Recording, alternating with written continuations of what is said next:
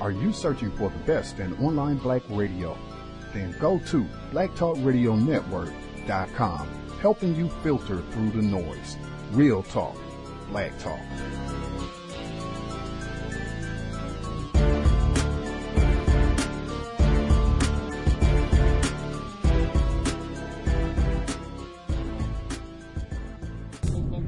I remember looking at the Billboard charts one day on the tour bus. We were looking at Pac's first album.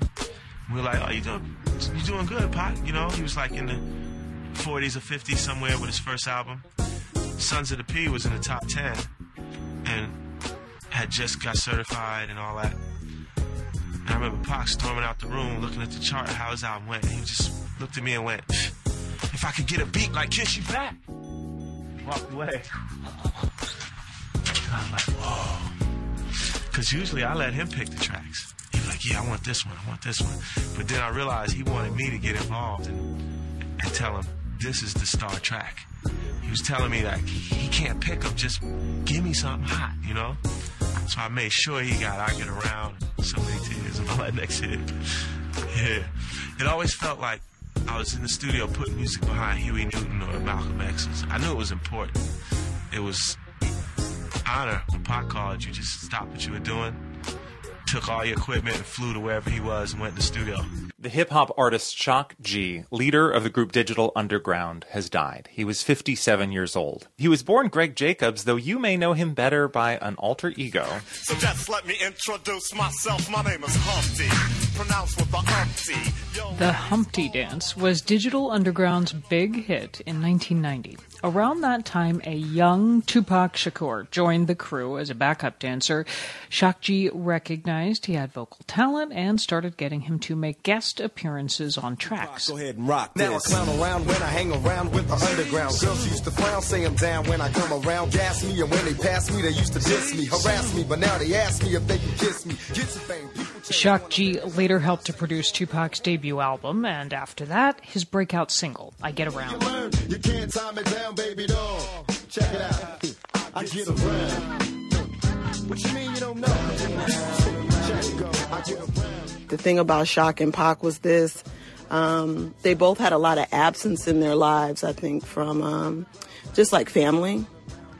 And so they just bonded very quickly for that reason, I think. That's music journalist Danielle Smith, author and host of the show Black Girl Songbook. She remembers interviewing C.O.W.S and the whole Digital Underground crew in Oakland, California. And in a way that things went back then in the Bay Area, we were also just a group of young people with common interests, and we all became very good friends. As a musician, C.O.W.S was deeply indebted to the sound of George Clinton and Parliament Funkadelic. He once said, "Digital Underground is where Parliament left off." Danielle Smith remembers her friend C.O.W.S as intensely creative, always working behind a locked door, but also the center of every party. C.O.W.S was a genius of bass. Like he knew how to make it, he knew how to manipulate it, and he knew how it would make everybody feel. He was just a genius of that. She tried to work me, it did not work, see, cause something comes about to go berserk. Yeah, she tried to jerk me, C.O.W.S said no, so let me floss close, here we go. C.O.W.S died yesterday in Tampa, Florida. As of yet, there's no cause of death given. Jimmy Dright, known as Chopmaster Jay, co-founded Digital Underground with C.O.W.S in 1987. Yesterday, he wrote on Instagram, 34 years ago, almost to the day, we had a wild idea we could be a hip-hop band and take on the world. Through it all, the dream became a reality. I say fascism is end-stage white supremacy. See, just like in Nazi Germany. Fascism, system of racism, white supremacy, determined to survive. In Germany, a Syrian refugee running for a legislative seat in the upcoming election has withdrawn his candidacy because of racist attacks and death threats. Esme Nicholson has more. Tarek Alaouz, a 31-year-old lawyer and human rights activist from Damascus, was hoping to become the first Syrian refugee to make it into the Bundestag. He spoke to NPR shortly after announcing his bid for the Green Party. We refugees were all so motivated when we arrived in Germany. We wanted to learn the language and become part of society. That was nigh impossible because of the asylum process. That's why I want to become a federal lawmaker. When Alaouz fled Syria 5 years ago, he thought he was leaving the threat of violence behind him. The whole reason I came to Europe was so that I could live in safety and with dignity. But citing death threats and a racist offensive against him, Alaouz stood down last month. He's currently not talking to the press, but he has spoken to fellow Green Party candidate Lamia Kaddour. I wasn't surprised by the threats and abuse pitted against Tarek, but I think he was. We have a problem with racism in this country, and not just with far-right extremists. Racism is widespread even in the middle of society. Kaddour says she faces racism daily. Her parents also came to Germany from Syria, but she was born here. I'm used to a certain level of hatred and hostility. It doesn't scare me anymore. But it's scary for Tarek, who's experiencing such vehement racist abuse for the first time. Like Kaddour, journalist Ferda Ataman was saddened but not surprised by Alaouz's decision.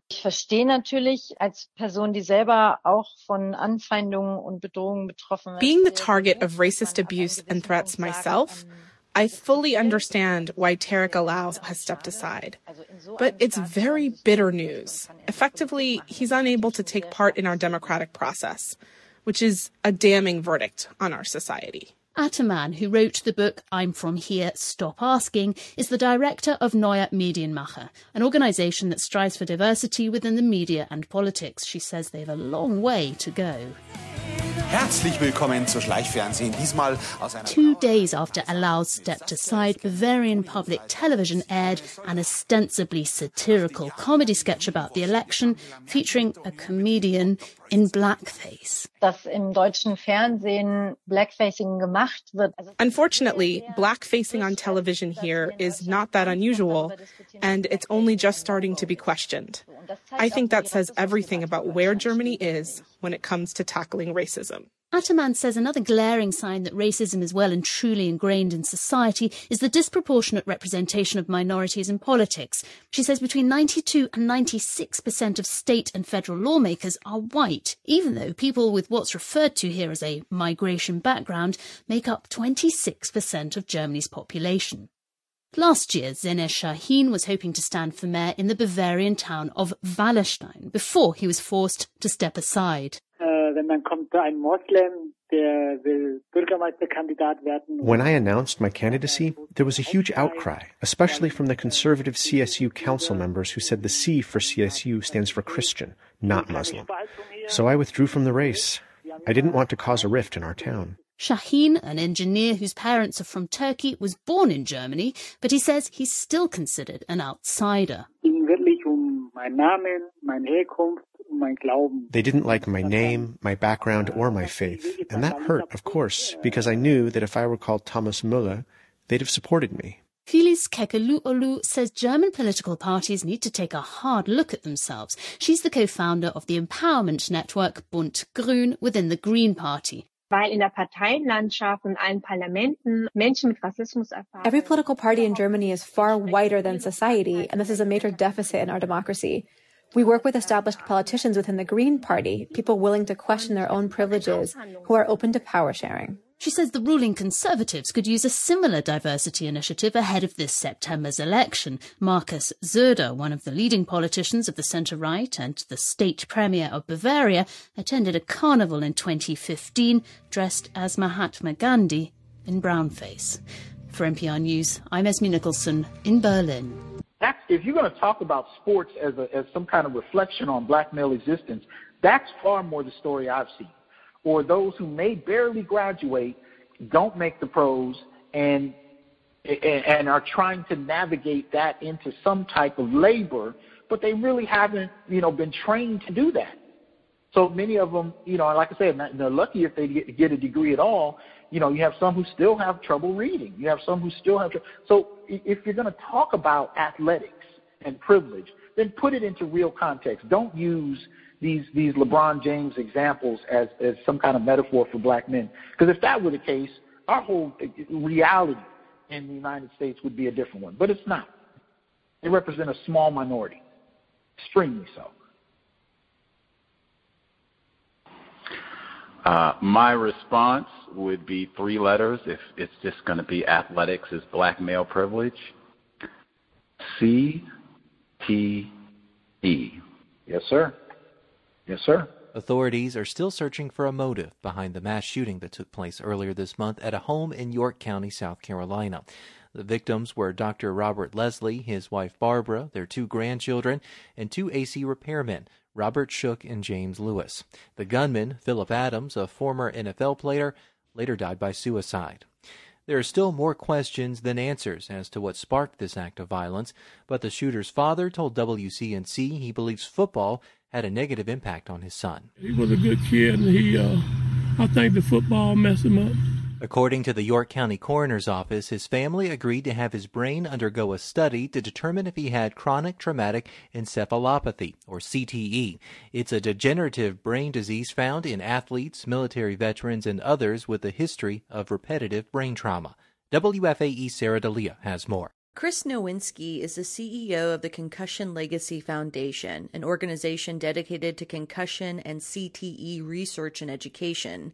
He also does outreach for Boston University to help recruit brain bank participants, which means calling families who recently lost loved ones to ask if they'd be willing to donate their brains for research. I do not like to make those calls. I make those calls because we have to make those calls if we want to understand what's happening inside the brains of people who've taken thousands of head impacts and are changing. Along with his research, TED Talk, and numerous interviews he's given on the dangers of head injuries and CTE, you may recognize Nowinski from his former life. In the early 2000s, he was a professional wrestler in the WWE. The young man from Harvard. Chris Harvard was his stage name, a play off of his alma mater, Harvard University. Chris Harvard was an obnoxious bad guy who always liked to remind his opponents where he got his degree from. It's not my fault you don't have a college degree, much less one from Harvard. Yeah, there's no reason to attack me. Make him apologize to me. Make him apologize right now. His WWE career was cut short in 2003 due to concussions. He says at the time, he didn't understand how much they were affecting him. He continued to wrestle and put himself in danger. I was completely reckless with my brain, and I have probably laid down some serious problems that will begin to manifest, if they aren't already, over time. If I was talking to my younger self, I would say, don't let anyone hit you in the head. Which is not always easy to avoid in contact sports. Nowinski points out it's not necessarily the concussions that lead to CTE. Those are just the head injuries you notice. Repeated injuries to the head over time are dangerous, even if they don't lead to losing consciousness or a bad headache. Athletes who play sports like football, soccer, rugby, ice hockey, baseball, and even bobsledding can be at risk because of head injuries. But the threshold for damaging your brain is actually below a concussion. So you can take plenty of hard hits that you feel fine for, but you're triggering what we think is an inflammatory process that is starting to rot your brain. Philip Adams, the gunman in the April 8th mass shooting, played football at Rock Hill High School and South Carolina State University. He went on to play 6 seasons in the NFL. He had 2 known concussions over 3 games in 2012. His sister Lauren Adams told USA Today that her brother's, quote, mental health degraded fast and terribly bad, and that, quote, there was unusual behavior. The York County Coroner's Office is working with Boston University on the CTE study. Even though the shooter died from a self-inflicted gunshot wound to the head, Nowinski says a CTE study is still possible. You do not need the entire brain to get a CT diagnosis, although that's the best way to study it. But CTE is often throughout the brain and in very specific regions of the brain. In most cases, a diagnosis is able to be made. A CTE diagnosis can only be made post-mortem, but Nowinski says there are signs and behaviors that can be present in a person while they're still alive. Nowinski says when someone has CTE, lesions have spread throughout the brain because of repeated head injuries, which can change the way the brain functions and how a person acts. And you start having problems with memory and cognition, and you often have problems with mood or behavior, what they call neurobehavioral dysregulation. Aggression, mood swings, anxiety, paranoia, and impulse control problems are also symptoms of the disease. Nowinski has multiple examples of athletes who committed acts of violence before dying by suicide who were later diagnosed with CTE. One of those examples was the wrestler Chris Benoit. My third brain that I helped procure for research was someone I'd known for years who killed his wife and child before he killed himself. So I'm horrified by these things happening, and that's why I'm committed my career to trying to figure out why this is happening, how do we stop it from happening, and how do we help people who have taken thousands of hits to the head and may have problems related to that. Close family members are often the best at diagnosing CTE, Nowinski says, because they witness these changes in behavior. With our brain bank of 1,000 brains, 2 out of every 3 times a family member donates the brain of their loved one, that person has CTE. And so family members are incredibly good at diagnosing it, like shockingly good. They're nearly as good as doctors are at diagnosing Alzheimer's disease. So it either tells you this is very widespread in the population of people who've taken thousands of head impacts, or it creates very specific and obvious changes to your personality and problems in your life. Nowinski points out if CTE is found in someone's brain who's committed an act of violence, the diagnosis isn't meant to justify their actions. People often see CTE used as an excuse for behavior. But the reality is that's not why the research is being done. The research is being done partially because multiple people have been involved in similar situations who have been diagnosed with CTE. And there might be a connection between the disease and this sort of behavior. And if that's the case, this is a public health problem. And therefore, we need to understand what exactly is happening here so we can protect and prevent the next one. Because of an increase in brain bank donations in recent years and delays with the pandemic, Nowinski says, it's hard to say what the turnaround for a CTE study will be. It could take a year, he said, before results are ready to be shared. For WFAE News, I'm Sarah D'Elia.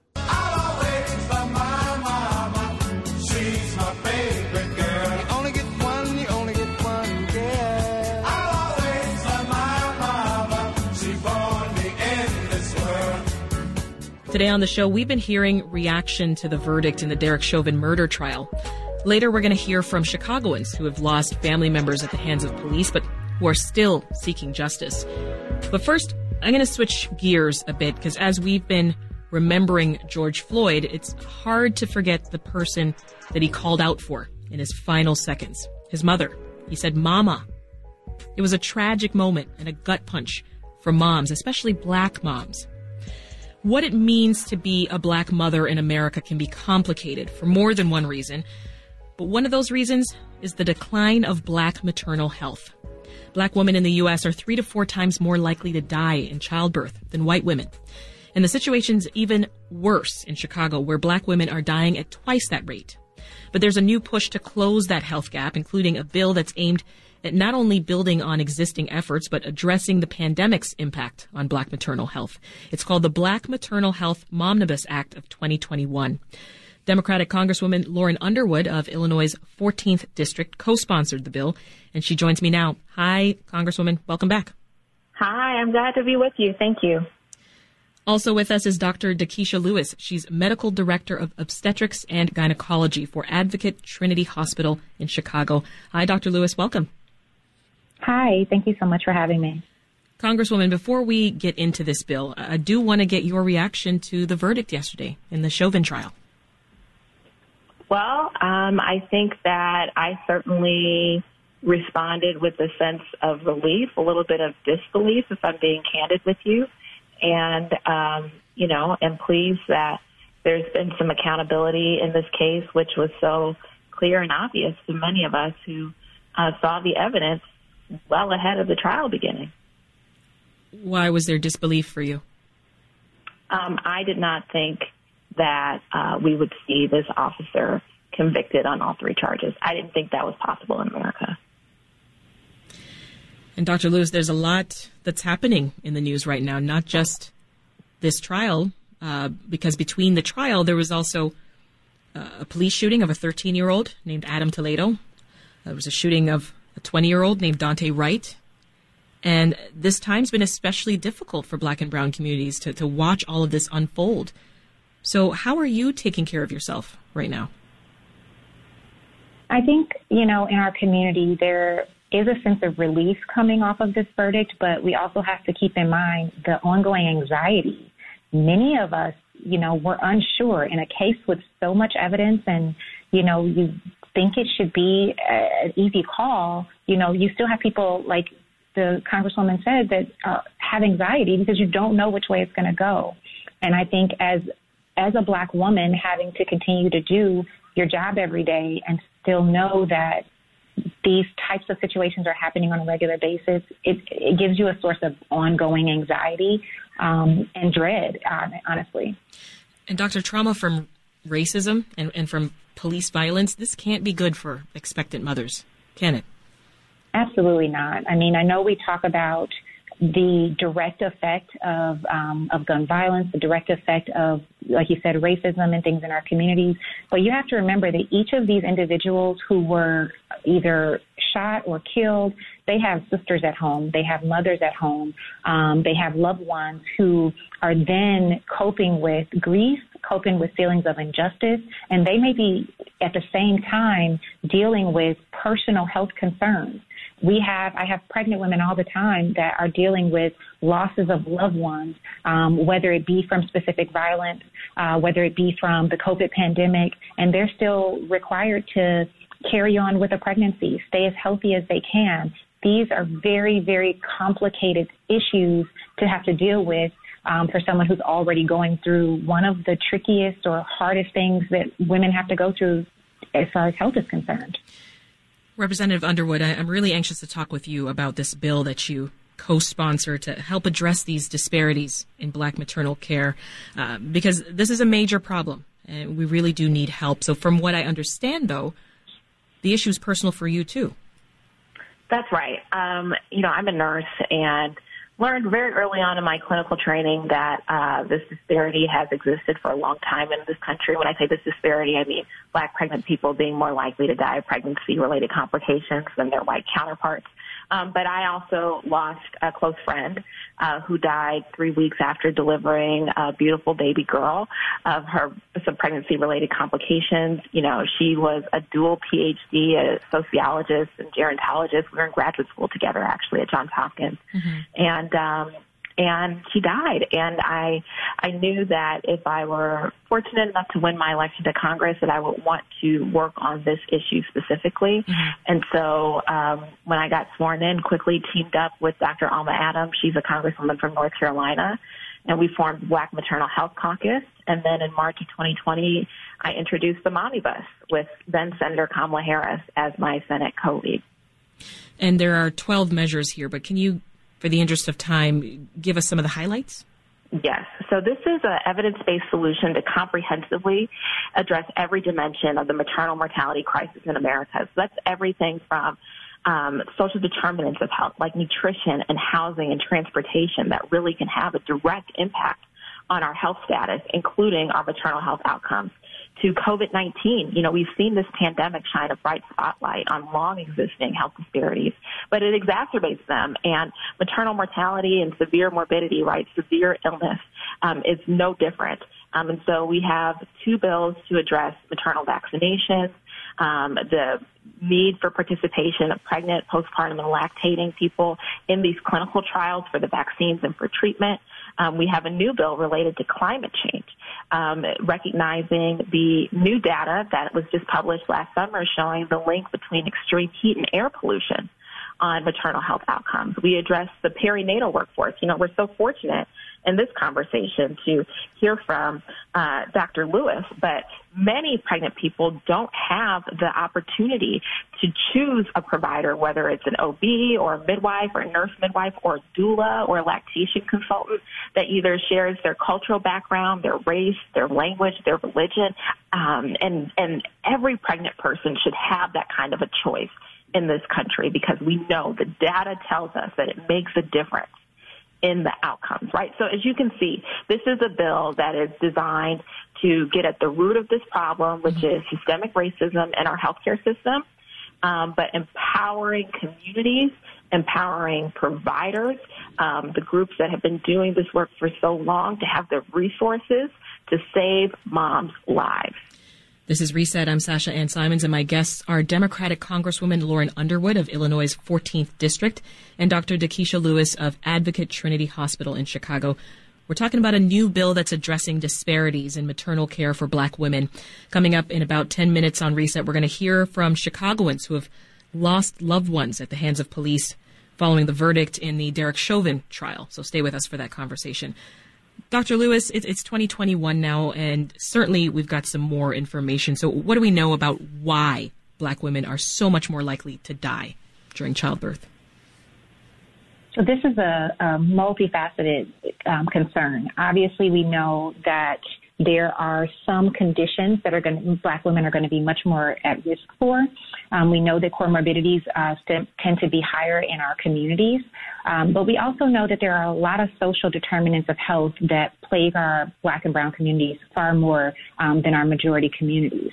The one thing that really excites me about the Mommy Bus bill is that it's trying to address increased funding for community-based organizations. Many of our community-based and faith-based organizations help fill the gap of resources for our patients.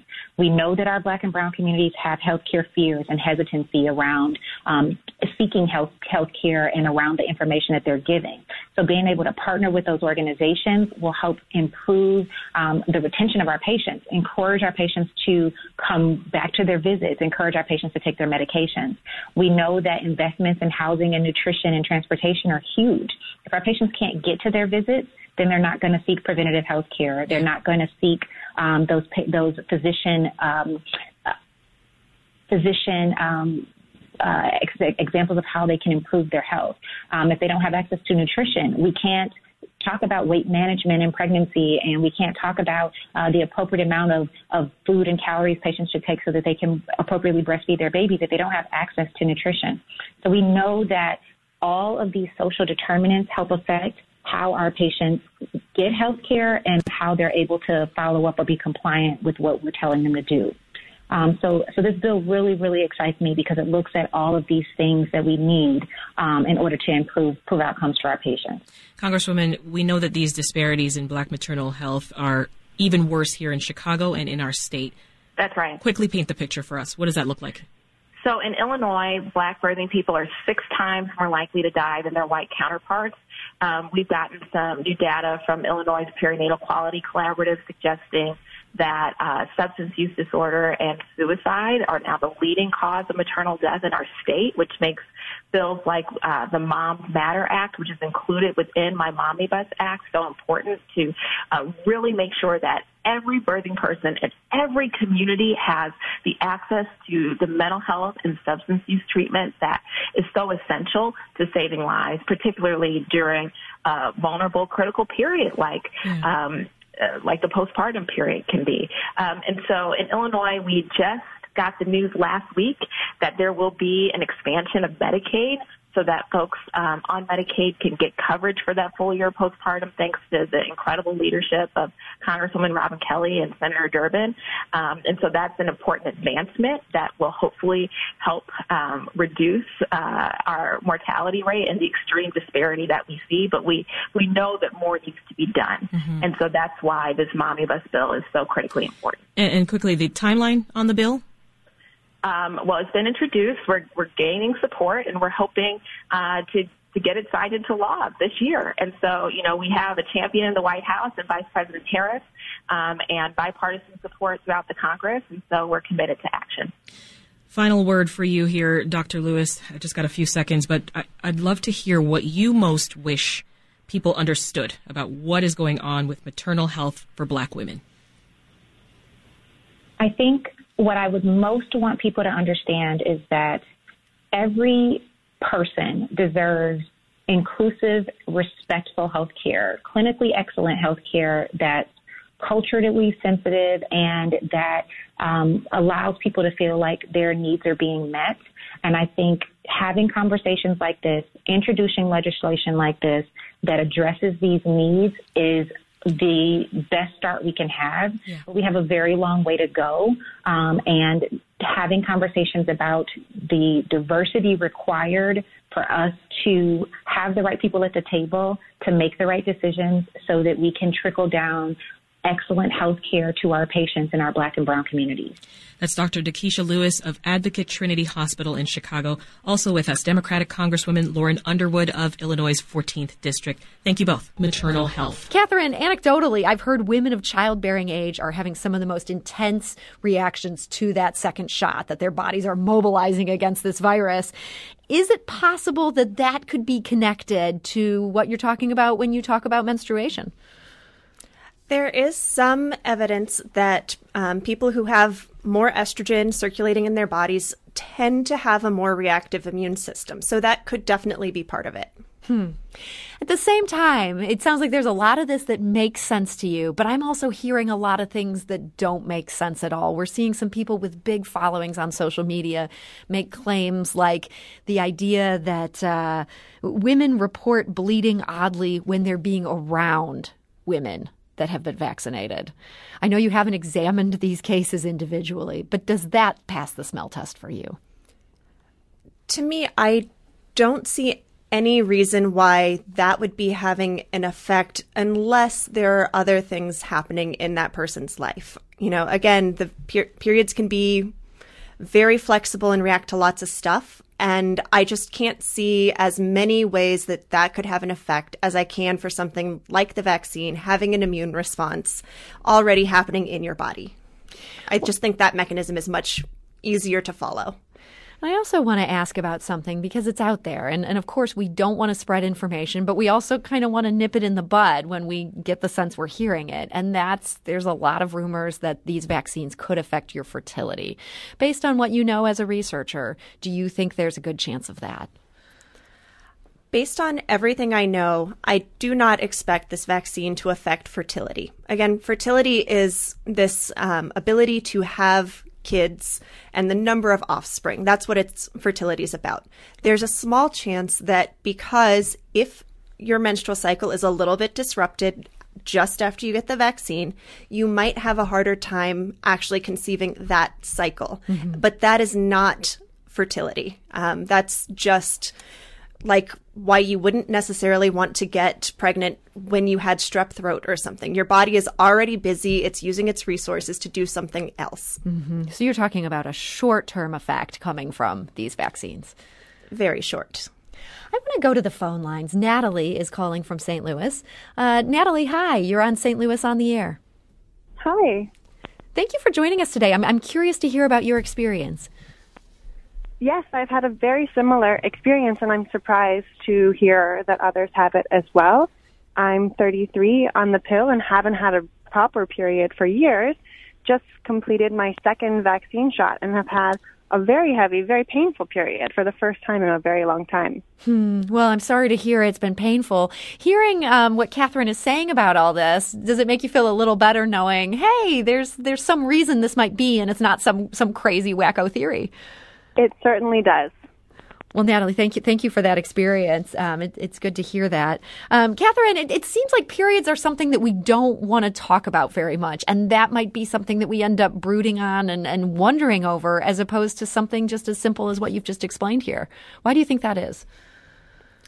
I think that a lot of people have had very negative experiences when they do try to report something being different about their period. So a lot of times, because periods can be really variable, people get dismissed when they try to bring it up with their doctor. It's not often asked about as part of just routine care, even though it's something that serves as a, constant sort of biological check for women already. Mm-hmm.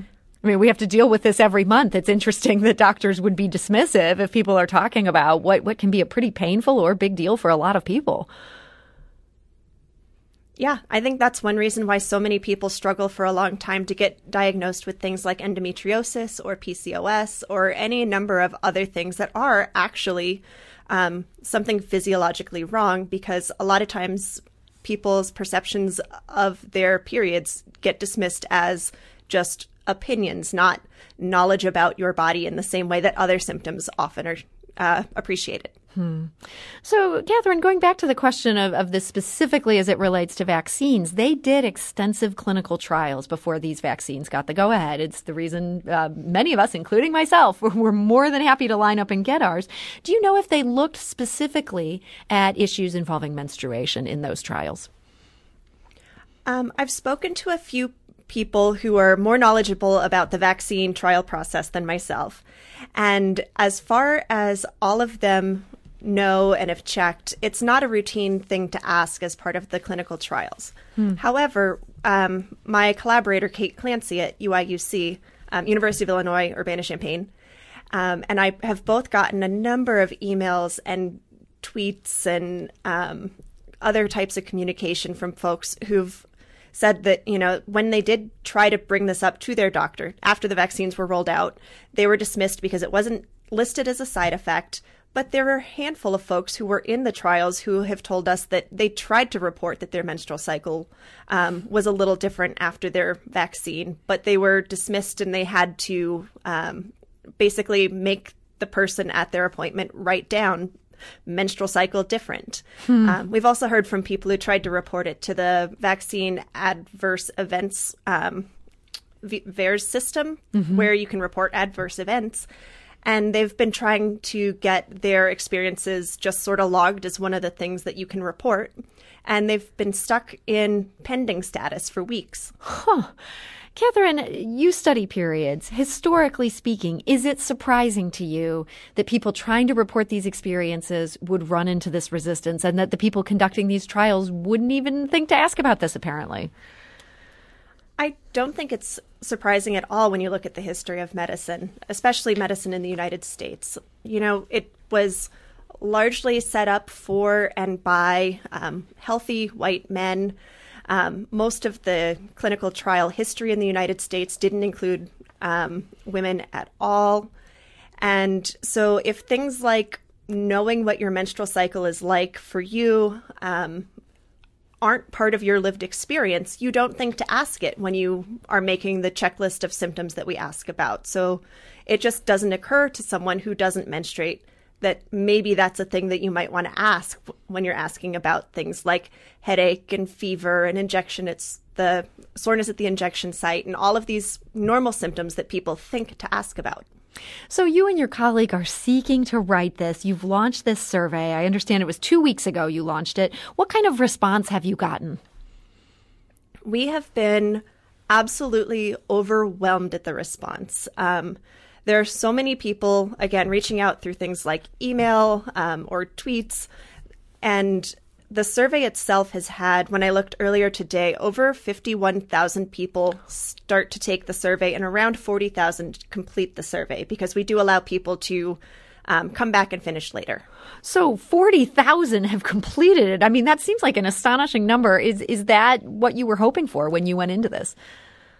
When we started, we were assuming that because, again, we're asking about something that a lot of people don't like to talk about publicly, we sort of thought that maybe we'd get 500 or 1,000 people over several months who wanted to fill out our survey and enter into the little text boxes descriptions of their period. So we are currently just overwhelmed at how supportive so many people have been, how much people have said that it validates their experience, the number of people who are trans or gender non-binary who appreciate that we're not asking about women's experiences, but the experiences of people who menstruate, because they're often left out of conversations like this. So we've been overwhelmed, and pleasantly so for the most part, just thankful that people care. Why haven't you learned anything? Many school leaders will tell you with schools reopening, their top priority right now isn't math or reading. It is kids' mental health. because this year has been stressful for so many children and traumatic for some. We've got the story now of what some schools are doing to help kids feel safe and ready to learn again. Here's reporter Christine Herman from member station WILL and NPR's Corey Turner. Kai is 9 years old, and he lives in Washington, D.C. with his mom and his baby sister, Elena. During the pandemic, he's been doing Taekwondo virtually, and sometimes his mom joins him. And my head was so close to your fist. But I was not going to hit you. But you were close to. He's also a master at tickling his sister. And last but not least, Kai loves being around people. I would be the first person ever to have every single person in the world as my friend. And so his mom, Rashida Humphrey Wall, says spending the past year learning remotely away from all those people. It was a big blow to him. Stuff just keeps getting taken, and he just didn't understand, when am I going to see my friends again? Even before the pandemic, Kai struggled with worried feelings.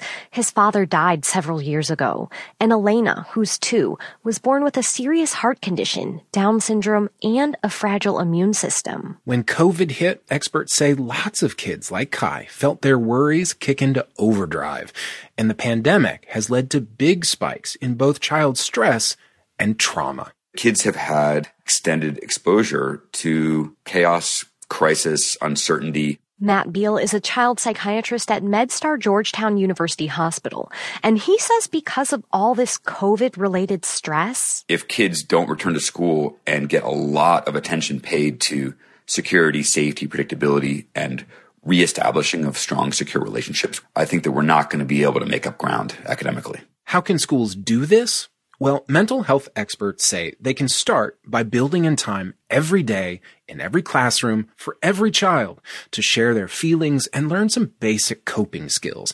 Think morning circle time, or for older students, homeroom. Lillian Sackett, an ESL teacher at Hernandez Middle School in Chicago, has her own morning routine. It's informed by training she got around child trauma through a school partnership with a regional children's hospital. I think we need to allow the students to share their experiences with the pandemic and to give them that safe space that we can talk about it. Sackett wants that space to feel safe, but also fun. When she found out her students loved Bob Ross and his tranquil, televised painting lessons from the 1980s and 90s, she worked him in. We watched 5 minutes of Bob Ross, and we watched the whole, painting session within 1 week. Happy little tree lives right here and watches everything happen. The happy trees, the happy mistakes, and they love him. The only rule that we have here is that painting should make you happy. You should enjoy it. And if it does that, then it's good. It has to be fun for them. When they're having fun, they're so excited. They'll learn anything you throw at them. 13-year-old Shayla Ramirez has benefited a lot from this kind of daily social-emotional check-in. She's an 8th grader at the same school where Sackett teaches. Last fall was incredibly stressful for her, she says, when her entire family came down with COVID. It was really weird because sometimes my head hurt and sometimes I was really cold, and it was just like... Shayla's voice trails off here. And then she tells us her uncle died of COVID early in the pandemic, and that her 3rd grade sister was really scared when they got sick too. My sister was like, I don't want to die, and it made me feel bad because it's just like, I didn't know what to tell her because I was on shock too. I never thought I would have gotten COVID. But Shayla says she made it through this hard time thanks to school and regular check-ins with her teacher, asking how she was feeling and if she needed anything. Shayla also says she loved the lessons her class got in mindfulness and deep breathing. They'll say, take a deep breath, 1, 2, 3, and then I let all my mind go. For many kids, this will be enough. But some, like Kai, may need more one-on-one support, and this is where school social workers and psychologists come in. Kai has been talking regularly with a therapist through his elementary school, and he says she has helped him come up with a plan for when he starts feeling stressed at home.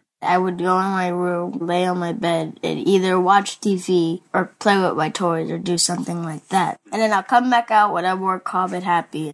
As a solo parent, Kai's mom, Rashida, has also been under incredible stress this past year. So through a partnership with Georgetown Kai's school arranged for her to see a therapist too, for weekly parent well-being sessions. I don't know what I would have done really, because in the beginning, I think I had depression, anxiety, anything you could think of, I probably had it. Partnerships with mental health care providers can be expensive for school districts and may not be an option in rural or under-resourced areas. The good news is the latest COVID relief package should help, says U.S. Senator Catherine Cortez Masto, a Nevada Democrat.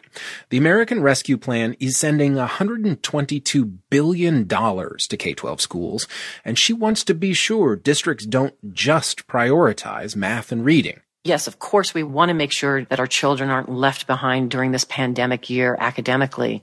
But hold on, because we also have to focus on their mental health and well-being. And this flood of relief dollars will help districts be able to hire more school counselors and social workers and better trained teachers. In the meantime, Kai is doing his best to give his big worries a big roundhouse kick. And he can't wait to get back to making friends with the entire world. Like, I want to be free, and Elena wants to be free. We all need to be free from this quarantine. I'm going crazy. I want to be free! For NPR News, I'm Corey Turner. And I'm Christine Herman.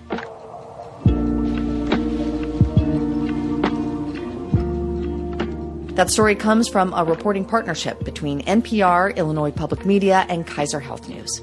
Peace, quiet, and good order will be maintained in our city to the best of our ability. Riots, melees, and disturbances of the peace are against the interest of all our people, and therefore cannot be permitted. Well, Justice Quince, thank you so much for joining me. I appreciate it. It's my pleasure. I wanted to ask about some of the legislation under consideration in Tallahassee this session. Now, you've spoken out in opposition to House Bill 1. It's the so-called anti-riot bill, or officially the combating public disorder bill. What are your concerns about this piece of legislation? I'm concerned because I really view this bill as an anti-protest bill. The bill talks about, in vague terms, and the definition, I believe, is very vague, of riots and mob intimidation. And, it really is so vague that any lawful, peaceful protest, if it is invaded by counter-protesters or simply those who are using the opportunity to loot, can be named a riot. And so you have innocent people who lawfully exercising their right to assemble and to, protest and try to get the government to listen to their grievances are now swept up in what could be defined as a riot. Then they're gone off to jail, no bail until first appearance, and it just is not the way to deal with our First Amendment rights. How do you see it being implemented then? I mean, if there are issues like that, how do you think prosecutors would deploy this law? Well, the prosecutors will, of course, look at what the statute says and what is allowed under the statute and decide whether or not this was a riot, these people were involved in a riot, and then charge them accordingly. And I'm not sure how they would view the fact that these people had a permit to gather, then other people who were opposed to the purpose of that gathering may come in and decide that they want to start some trouble. Mm-hmm. The prosecutors are looking at the whole thing.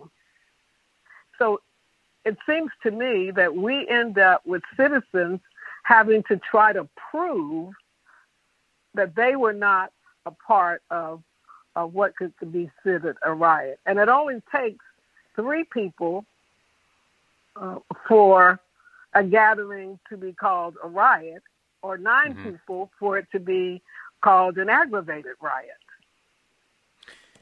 And you end up, in my estimation, with more people are being prosecuted. We have more people in our criminal justice system at a time when we should be looking at criminal justice reform. Mm-hmm.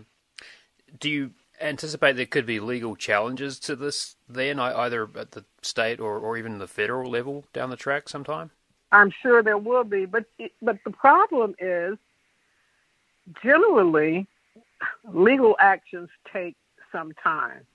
So in the interim, what you have is people who may be prosecuted under a law which may or may not in the future be declared unconstitutional. There's also elements of the bill, and I think you've spoken out about this aspect too, Justice Quince, kind of amplifying or elevating some things from misdemeanor to felony, which has sort of a knock-on effect, right? That creates some problems for people who are caught up in that. Yeah, it does. It not only increases our prison population, but we end up having more people with felony convictions, possibly, and then that falls into, are their voting rights going to now be at issue? Are they going to be facing a possible going through all the issues you have to go through in order to have your voting rights restored? But I think even more damaging in this bill is the affirmative defense that they have put in there for people who injure those who are protesting potentially. And if it's declared a riot, then they have an affirmative defense if they injure them. And we have seen in many of these situations where someone comes in and plows a car or a truck into protesters. So this affirmative defense, to me, is also very troubling. So, these events that keep coming up, instead of just reacting, dealing with them one at a time and being shocked each time we have another event that surfaces that is brought to our attention, we need to function from the position of an analysis that clarifies we are in a total system structure of racism, white supremacy, and that is why we are seeing the kinds of behaviors from individuals, be it Donald Sterling or be it George Zimmerman or any of the other cases that come to our attention. There is a reason that these cases exist. And I want to also talk about, in this case, they talked about mental health, but also gun control. And we have to begin to understand, I say you can't understand the gun mania if you don't understand racism, white supremacy. The gun is the answer to conscious and or subconscious, the answer, the response to the white collective feeling they can be genetically annihilated by black genetic material. And the gun is a great equalizer. I encourage everybody to get a copy of the ISIS papers and read. More details are coming out about last week's mass shooting at an Indianapolis FedEx facility, where the 8 victims have been identified. They're Matthew Alexander, Samaria Blackwell, Amarjeet Johal, Jasvinder Singh, Amarjeet Sekhan, Jasvinder Kaur, Carly Smith, and John Weissert. 4 of the victims are members of the local Sikh community. Indianapolis police say Brandon Hole, the 19-year-old white mass murderer and former FedEx employee, who then killed himself, legally purchased the 2 semi-automatic rifles used in Thursday's attack just a few months after police seized a shotgun from him after his mother raised concerns about his mental state. But prosecutors said Monday they did not try to use Indiana's red flag law, which could have prevented Hull from obtaining the 2 guns. We'll have more on that later in the show. Authorities have not shared evidence Hull was targeting Sikh workers when he attacked the FedEx facility. But on Monday, police revealed they'd previously found evidence that Hull had browsed white supremacist websites. Most of the workers in the FedEx warehouse next to the airport in Indianapolis Hull attacked were Sikh. This is Indianapolis Sikh community member Rimpi Gurn, who knew 2 of the victims, speaking to NBC. We were going to have a party at this time, and now we're arranging a funeral. It's hard. It's sad. All they wanted to do was just provide a good life to their family. Tragically, the Indianapolis mass shooting took place as more than 15 states across the country, including Indiana, are marking April as Sikh Awareness and Appreciation Month. For more, we're joined by Simranjit Singh, scholar, activist, senior fellow for the Sikh Coalition, which is calling for a full investigation into the possibility of racial or ethnic hatred as a factor in the killings in Indianapolis. His recent piece for CNN is headlined, "Why Sikh Americans Again Feel Targeted After the Indianapolis Shooting." Welcome back to Democracy Now! I'm so sorry to have you back under these circumstances, Simran, but talk about what you're calling for. Sure. I mean, I will start by saying, these families, as we heard in that clip, these families are devastated.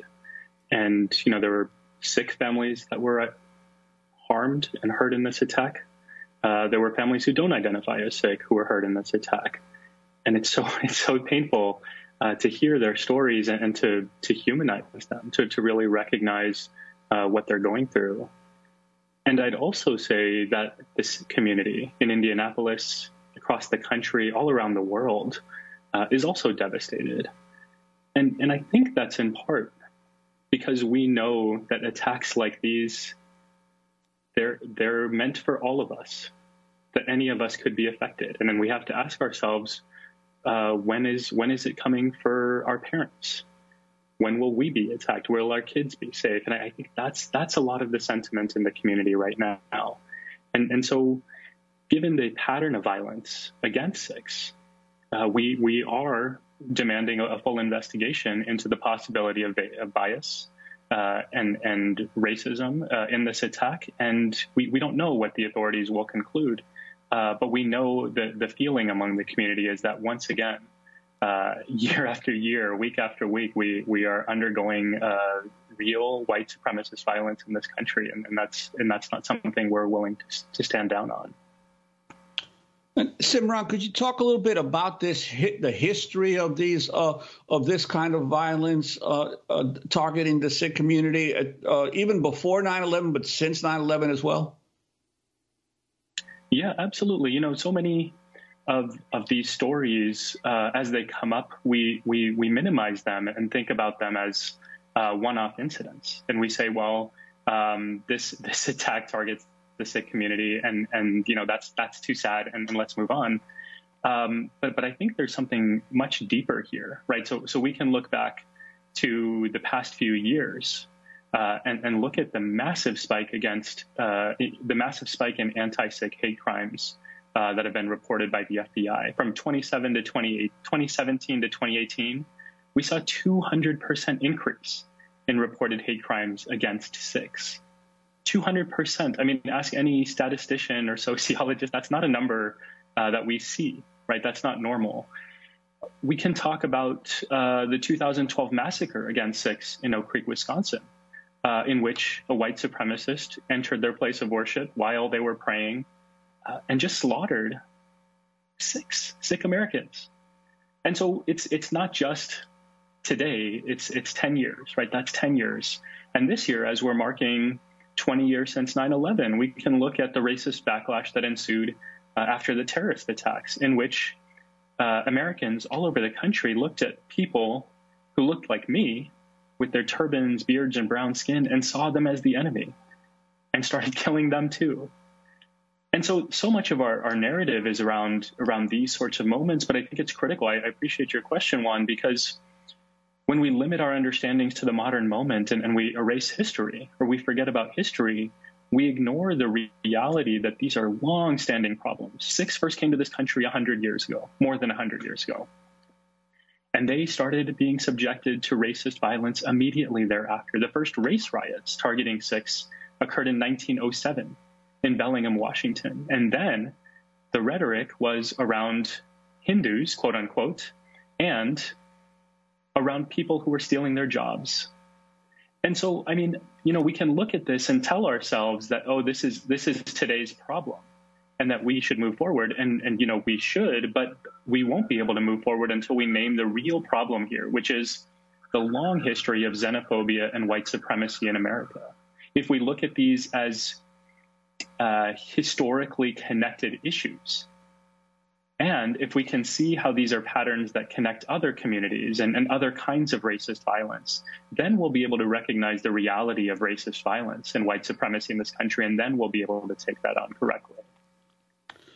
And so often in some of these cases, as for instance, the attacks on the nail salons in Atlanta recently, and now this, it's not immediately apparent whether these are directly white supremacist motivated. But have you been in touch with any of the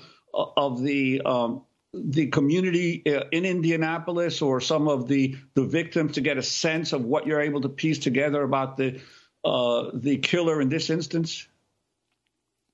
It's a really important question, because in a lot of these instances of hate violence, we don't actually know the motives of the attackers.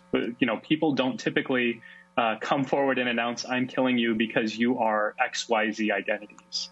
And so there are rare instances actually where we have real evidence, and that's part of the problem in how we think about and categorize racism in this country. We know that the evidence and the science and the research shows us over and over again that there is implicit bias lurking within each of us. And in a lot of these instances, it's impossible. It's literally impossible to separate out the biases that we hold and the actions that we take. And so in a situation like this, here's what we know. We know that there's a 19-year-old white man who had access to guns when he shouldn't have. He entered a place of work where he used to be employed. He knew that the facility was heavily populated by Punjabi Sikh immigrants, many of whom look like me. And he killed them. He murdered them. This was premeditated. It was not a crime of convenience. It wasn't a random act. This was something that he premeditated.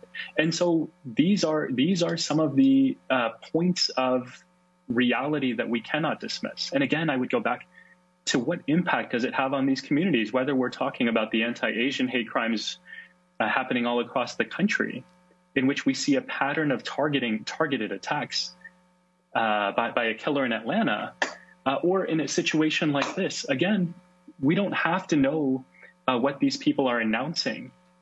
We don't necessarily know the bias in their hearts and what motivated them, but we know in both cases, and in cases all over the country, that hate was in their hearts. Murder was on their minds. And that is a problem that we all have to be able to sort out. Why do you keep calling this the Chinese virus? There are reports of dozens of incidents of bias against Chinese Americans in this country.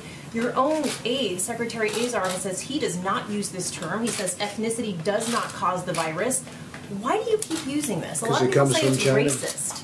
It's not racist at all. No, not at all. It comes from China. Almost every U.S. senator went on record yesterday against hate crimes. A bill before the Senate denounced anti-Asian and anti-Pacific Islander sentiment. It encouraged local law enforcement to track hate crimes against them, and nearly all senators from both parties voted yes. Senate Majority Leader Chuck Schumer said it offers reassurance to a large group of Americans. We will not tolerate bigotry against you. And to those perpetrating anti-Asian bigotry, we will pursue you to the fullest extent of the law. This bill was approved 94-1. Republican Senator and presumed presidential aspirant Josh Hawley of Missouri was the only senator to vote no. NPR congressional reporter Claudia Grisales joins us now. Claudia, good morning. Good morning, Steve. Okay, so it makes this statement against hate crimes and hateful sentiment, but beyond that statement, what would the legislation do? It incentivizes law enforcement agencies to better track and deter instances of hate crimes through grant programs and other efforts such as reporting hotlines. It also calls on the Justice Department to initiate a review of these hate crimes for law enforcement departments across the country. It directs new guidance for online reporting requirements and an expansion of public awareness campaigns. And it includes a bipartisan provision that was authored by Connecticut Democrat Richard Blumenthal and Kansas GOP Senator Jerry Moran to allow alternative sentencing where a defendant could do community service in the neighborhood that was harmed by their actions. How did this issue bring together senators to the point where 94 out of 95 who voted yes? We heard impassioned arguments from both sides of the aisle about the spike in discrimination and violent attacks in the wake of the pandemic. The bill's sponsor, Hawaii Democrat Mazie Hirono, said unprovoked random attacks are happening, quote, on our streets, restaurants, basically wherever we are. Another Democrat from Illinois, Tammy Duckworth, a combat Army veteran, said her mom, who is of Asian origin, just experienced this kind of discrimination in a grocery store recently, and she said she herself is not immune either. And I've had that happen to me while wearing the uniform of this nation with her flag on my shoulder. Been asked, where are you from, really? Yeah, your dad has been here since before the revolution, but where are you from?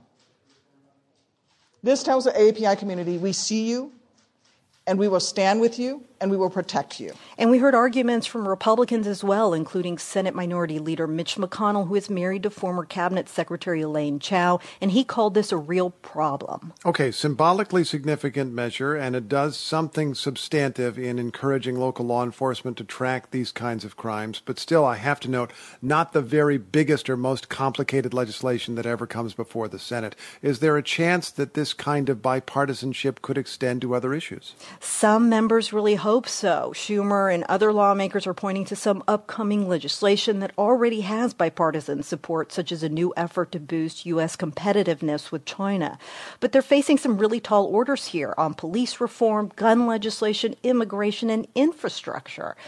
The Senate's number 2 Republican John Thune said in some ways the Senate got off on the wrong foot with a massive COVID relief bill that was approved without GOP support, and he's still holding out hope they can get back on track. Claudia, thanks so much. Thanks for having me. That's NPR congressional reporter Claudia Grisales. Listen, just touching on some real issues right here tonight, that's all. That's all. I want y'all to observe the excellence here. BX providing the Sonics, my man, Minnesota. I'm letting the beat ride out because it's a part that I like when it come up, you know what I'm saying? I take this time to say what's up to my family. You hear that? You know what I'm saying? For sure. Just observe the excellence of that. That's many. Hey, back. Fall back. With the guitars. It's hip-hop music. It's good enough to speak for itself. And you got to do right by it. Minnesota. Ain't no black people in Minnesota. Police officers were watching the verdict in Derek Chauvin's murder trial very closely. NPR law enforcement correspondent Martin Costi has been talking to some of them. Good morning, Martin. Good morning, Noel. All right, so the verdict comes down, guilty on 3 counts. And what did police officers tell you? Well, the cops that I've been talking to say they're relieved. The ones I've talked to at least say they did not like Chauvin and they did not like the damage that he had done to their profession. Leon Taylor is a former Baltimore cop, also an African-American, and he told me that the reaction among his friends and colleagues has been positive, in part because cops are uncomfortable with this image of arrogance that Chauvin has come to project on their profession. The general consensus has been that we are relieved because, for every cop that's done it the right way, you have this, tainting everything that you've done. You have people looking at you, with suspicion. How universal do you think that sentiment is among police? Well, they're not, all of one mind. I have yet to talk to a single police officer who's told me that he thinks Chauvin was not guilty. I mean, I think there's pretty uniform thought about that. But you're right that there are some cops right now who've gone quiet. As Taylor puts it, as others are celebrating, some are quiet, and they're worried about the atmosphere that surrounded this trial. I mean, the big national union in this country, the Fraternal Order of Police, did call this trial fair yesterday in a statement, but some officers still are kind of uneasy about the specter of potential unrest or even violence kind of hung over the whole thing, and that Minneapolis might burn again if there wasn't the right verdict, so to speak. They think that Chauvin was guilty, but they wonder whether this fear of unrest may be sort of a bad omen for future incidents where police officers are facing some kind of scrutiny or are accused of misconduct, that somehow in the future the size of the potential crowd outside the police department may be what determines whether or not you get fired or disciplined or even prosecuted. Oh, that is interesting. Okay, so they are looking, as you would imagine, at knock-on effects. Are you hearing, regarding knock-on effects, are you hearing from police officers who hope that this verdict will lead to some kind of larger structural change in what they do? I mean, a lot of the reform-minded people in policing say that's already kind of happening. They say the protests last summer after Floyd's murder definitely pushed things along, especially in the states, state capitals. We've seen in a number of states things like new bans on chokeholds or new rules requiring independent policing agencies to investigate police shootings. Sue Rahr is the former head of the police academy here in Washington State. She was also on President Obama's police reforms task force, and she pointed to legislation in Washington requiring police officers to intercede when one of their colleagues is using excessive force. And she says that wouldn't have happened without Floyd's death, calling attention to the whole situation, making legislation possible. The power of this case is that it caused nearly universal outrage, and it mobilized the country the same way the news reporting from Selma got people's attention in the early 60s. So in that way, I think the power of the case is less about the particulars of the incident, but the momentum that it created. Let me ask you about the momentum and about the big picture here.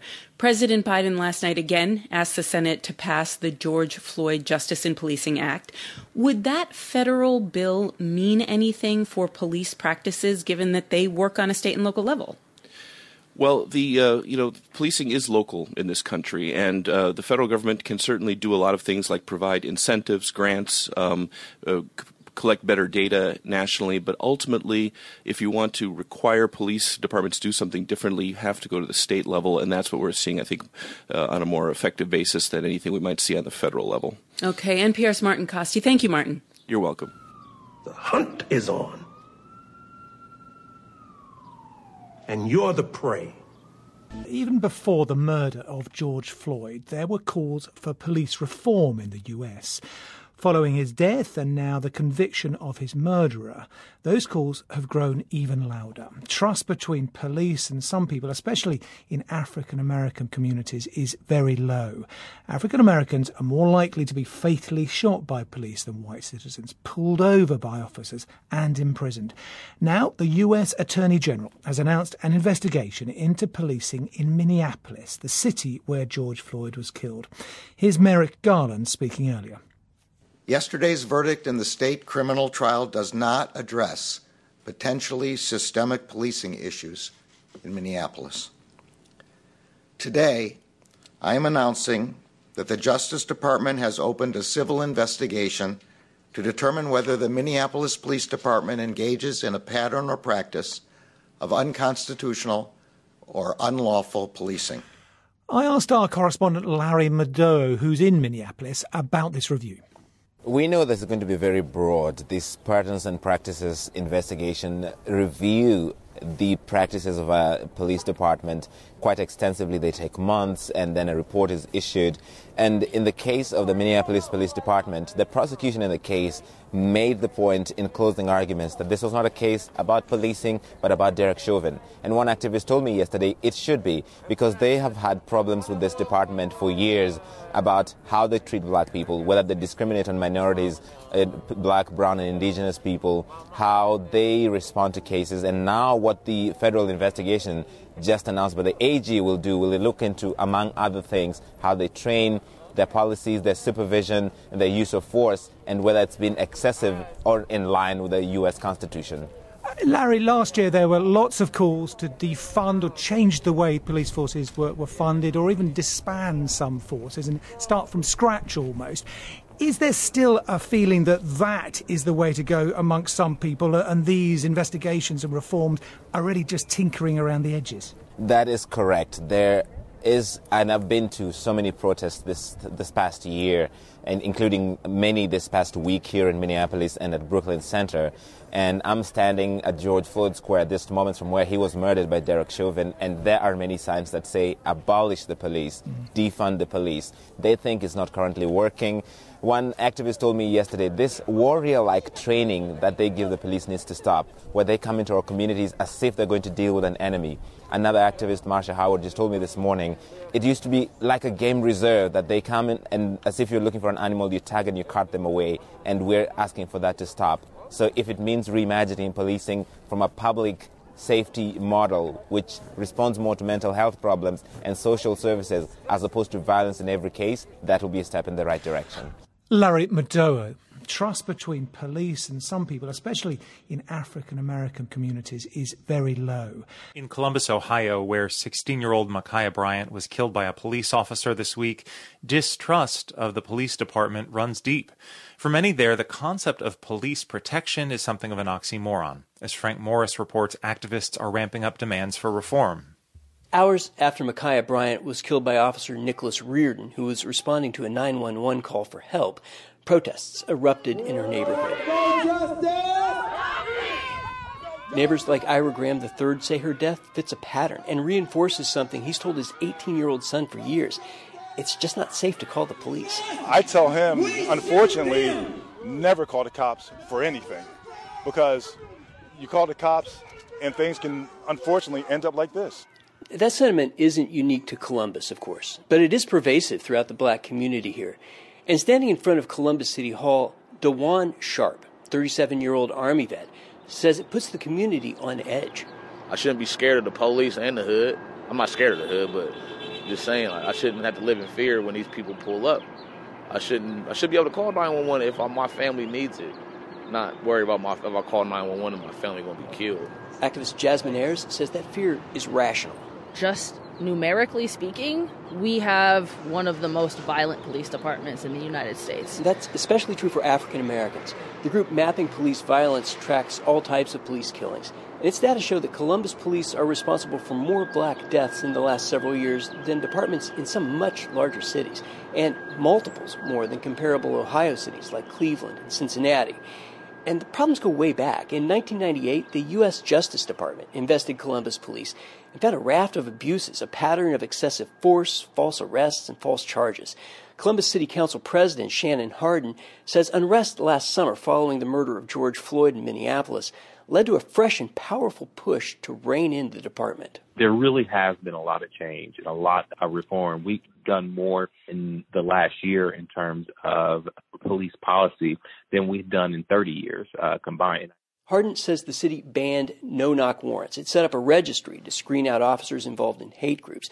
He's especially proud of new police teams, including people trained in psychology, to de-escalate some crisis situations. And lastly, we took to the voters a civilian review board that would have provide oversight and accountability, but would also have subpoena power. Columbus voters embraced that civilian review board wholeheartedly. It passed with nearly 75% of the vote. The city will take a major step toward establishing that board on Monday, when it's scheduled to finalize the first slate of board members. But Jasmine Ayers suggests an even bolder move is in order. We want the Department of Justice to investigate the Columbus Police Department, because it's clear that after a decade of disproportionately killing black and brown people, that they're not going to fix it themselves. And since activists calling for a Justice Department probe might not carry enough weight, Ayers wants the city to officially invite federal scrutiny. It is much more meaningful when the government calls the government and says, we need help. And the Department of Justice just went into Minneapolis. They can come into Columbus, and we need them to make that phone call. Of course, that kind of call can be difficult, even for a reformer like Shannon Hardin. He won't say where he stands on a Justice Department investigation, but he says he would welcome tougher federal guidelines governing local police departments, ones that build trust and help heal the painful rift between Columbus police and the citizens they serve. For NPR News, I'm Frank Morris in Columbus. I want to be a cop. Yeah. I want to be a cop. Can you keep your lips sealed? I think with leadership skills can turn low-level offenders into crisp bills. You know, I've always wanted to be a cop. Breaking news out of Norfolk, where a high-ranking police officer has been fired. This follows an internal investigation into reports that he donated money to a man who is accused of shooting 2 protesters in Wisconsin. 10 on your side's Tom Schad is following the details from the newsroom. And Regina and Steph, we just got a statement from Police Chief Larry Boone on the case of Lieutenant William Kelly. Boone says he concluded that Kelly's actions were in violation of city and departmental policies. Now, back on April 16th, Lieutenant Kelly was initially placed on administrative duty after reports surfaced that he donated $25 for the defense of 18-year-old Kyle Rittenhouse, seen here. That donation allegedly occurred back in September. Rittenhouse is charged with murder in the shooting deaths of 2 Black Lives Matter protesters in Kenosha, Wisconsin in August. Rittenhouse has claimed self-defense. Now, the alleged donation from Kelly, who served as the executive director of Norfolk PD's Internal Affairs Division, also included a note that said, in part, every rank-and-file police officer supports you. Don't be discouraged by the actions of the political class of law enforcement leadership. Now, Chief Larry Boone's statement also says a police department cannot do its job when the public loses trust with those whose duty is to serve and protect them. The city says Kelly can appeal the decision. We'll be following the developments. Live in the newsroom, Tom Schad. Context of white supremacy. Kyle Rittenhouse Defense Fund, strong, vibrant. Gus T. Renegade in for another broadcast, hopefully to share constructive information on the system of white supremacy. Today's date, Saturday, April 24, 2021. So I have been told. This is our weekly compensatory call-in. Dial in if you have thoughts, observations, counter-racist suggestions, questions to ask. The number 720-716-7300. The code 564943 pound. Press star 61 if you would like to participate. That number again, 720-716-7300. The code 564943 pound. Press star 61 if you would like to participate. We will get to many folks who dialed in, get their thoughts and views on some of the topics, news segments for the week. To begin, I will say, and this kind of goes all the way back to the beginnings, the origins of the context of white supremacy. We had spectacular weather this week. The weather in Seattle was so amazing. In fact, since last Friday, the past 3 days, it started to go back to what it would normally be in April of, this time of year, spring weather, early spring weather. But man, oh man, from like Thursday up until Tuesday, almost Wednesday, it was amazing. Like it was 80 degrees on Sunday, and I tried to take advantage as best I could. Went and I practiced yoga outside every day. I practiced yoga out on the pier almost every day. A few of those days I just was, I guess I had to settle for just being outside. But for over half of the time, out on the pier, water all around, just beautiful, amazing, to get some sunshine in, and the ducks were out. And I could even pause and tell you a story. So Sunday, 80 degrees, excuse me, I'm at Green Lake, and that's like my favorite location. I didn't even know this, but this is like one of my favorite locations in Seattle. It might be my favorite like water spot location, waterfront location in the Seattle area. And I'm out there on Sunday. They have lots of ducks in the middle of Green Lake. They have Duck Island. So the ducks, they'll come over and hang out and eat whatever else, and they go about their business. So 2 ducks, they hop out. One of them is the normal duck, green feathers, orange beak, all the rest of it.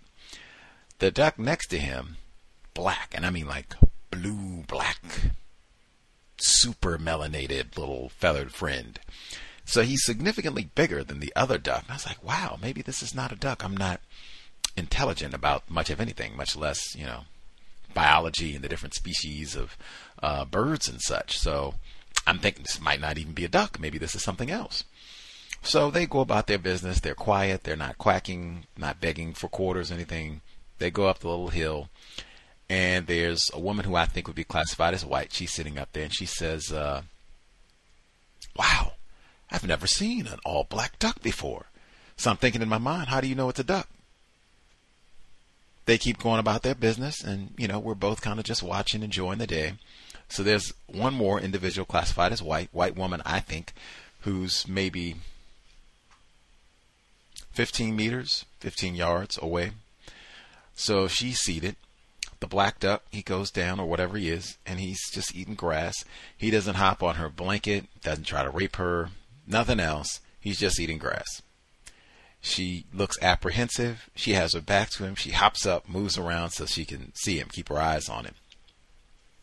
She has two pals. They join her, and they spread out their blanket and kind of shoo him over, and he moves a little bit, and then he comes back. And so it looks like an individual who'd be a white man. He hops up and he makes lots of noise, like, get out of here, and all this. And so the duck, he scampers away. He runs down to the coastline. And then as the white man retreats to go return to his seat, the duck turns back. And I don't know if y'all have seen ducks, but when they like expand their wings and like they're drying off or whatever, and he bristles his feathers up, and then he goes right back to get his spot back next to their blanket. And I was like, oh, wow, these kind of ornery. I love it because, we're right next to Duck Island. Like, they live here. They are, if you're thinking of athletics, they are the home team. We are the visitors. Like, if you don't like the Ducks, don't hang out near Duck Island. Like, you should pick a different location as opposed to going there and then yelling at the Ducks. So I was proud and happy that the black duck went back up the embankment to regain his spot. Like, you're not going to shoo me away. I'm hanging out here. So then I thought about it. I was like, man, are they profiling the black duck? Like, is that like there's tons of ducks around. Like, I didn't see them shoo away any of the other ducks. Like, are they? And then I was like, it's hurting my head. I came here to just chill and relax, not think about it. They're practicing racism against the Negro ducks. But that did happen at the 80-degree Sunday. Anyway, Green Lake is my favorite park, even if they do profile the Negro ducks. And this is like all the way back to the origins of the cows. Like back in the Bus and Gus, we used to go hang out at Green Lake almost on a daily basis when the cows first started out way back in 2007. Like, we didn't even have a name for the program. We would just go out, hang out, Green Lake, especially in the summertime. Like, my goodness, like that is exactly summer of 2007. Like, we would go kick it at Green Lake hard, like every day. Easily. If there was no system of white supremacy, racism, and or if I was classified as white, I would own property in Green Lake. I would not talk to any of you wacky folks about white supremacy, racism. I would behave. I'd be just like them. I would go out to Green Lake every day and it's like 3 miles. So you can go around the lake. You can get boats. You can go do yoga at the lake, rollerblade, like you name it. Go to Green Lake, hang out, and absolutely flipping amazing. Basketball court, tennis court, volleyball, you name it. I love Green Lake. Can't wait to go back. Summertime, I'm going to be there every day. It's going to be rules like any name calling or acting a fool on the program. Have somebody call in. Gusty, I would like to communicate. Did you call someone a coon? The program is over. Going to Green Lake? Whew. Anywho, things to share before we get to folks who dialed in, questions, comments, all of that. I had a segment I didn't play it. It was about national parks.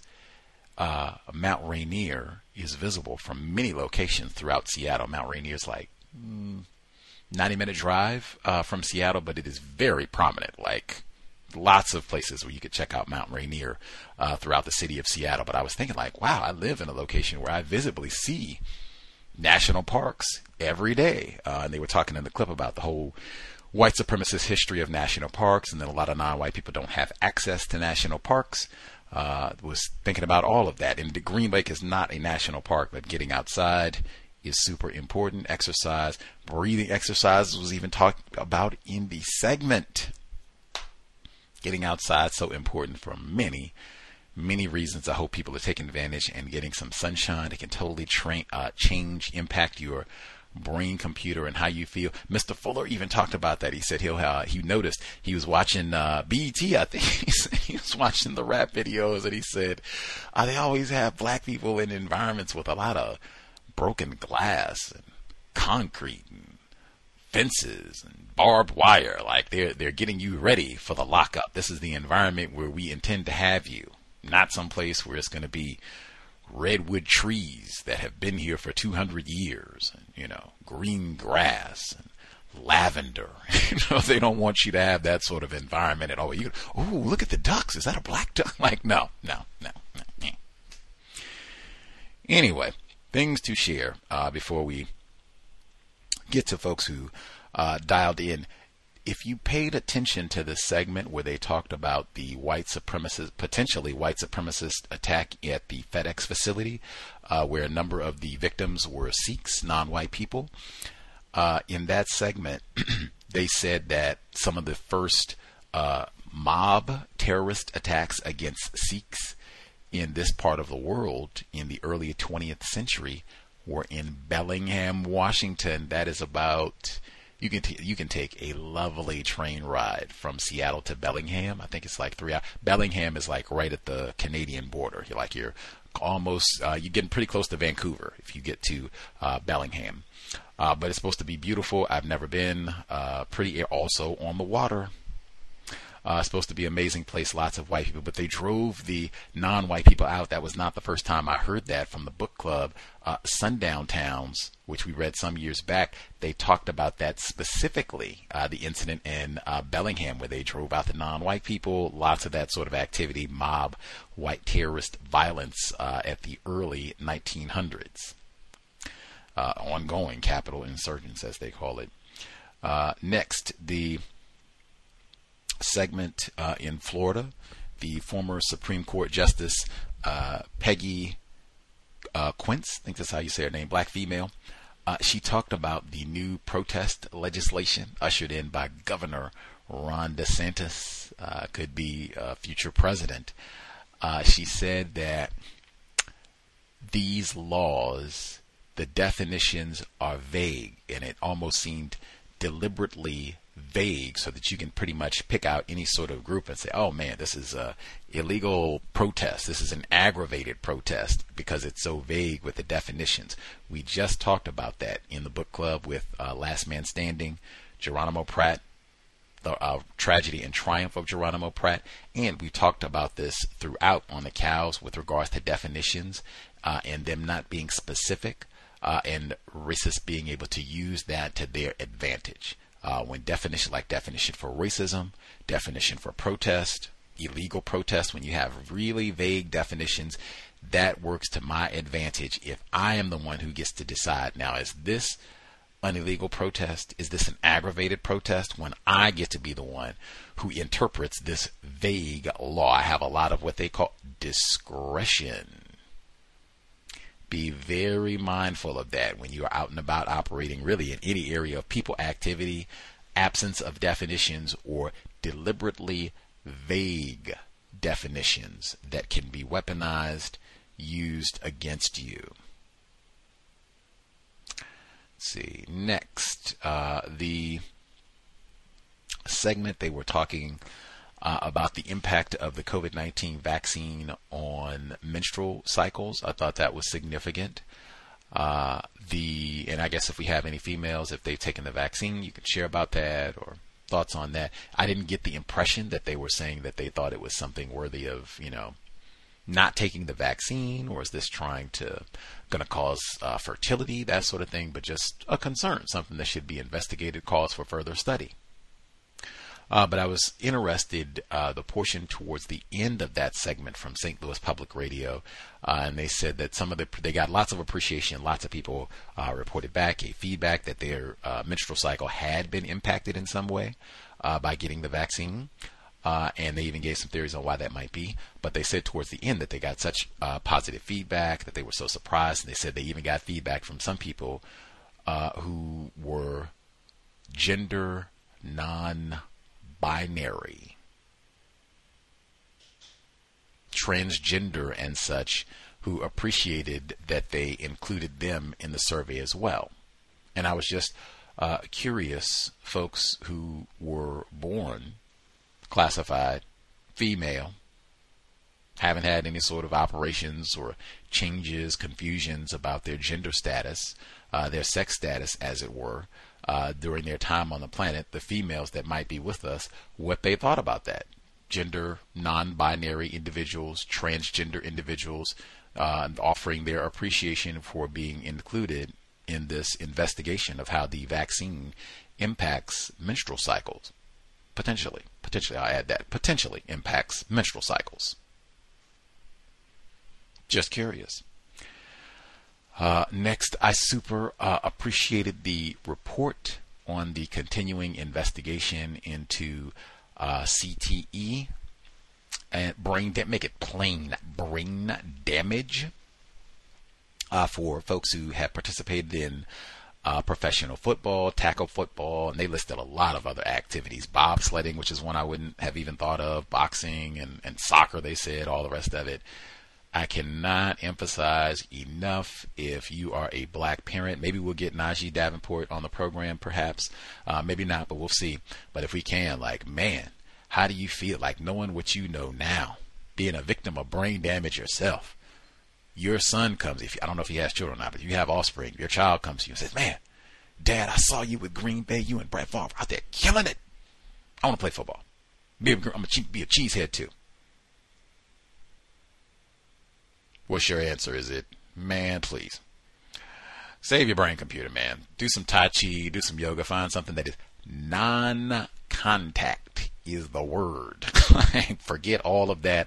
Protect your brain. Is that what he was saying? Or he said, hey, go out there and break every one of my records, man. Get out there and do it, man. You'll love it. Do the Lambeau League. Is that Israel? I would just be curious, because I have heard from a number of football players, professional, who were great. One, get all that great stuff, who's absolutely not. I would not let my child play at all. I don't care how many touchdowns they saw me score, tackles they saw me score, whatever. Make it plain.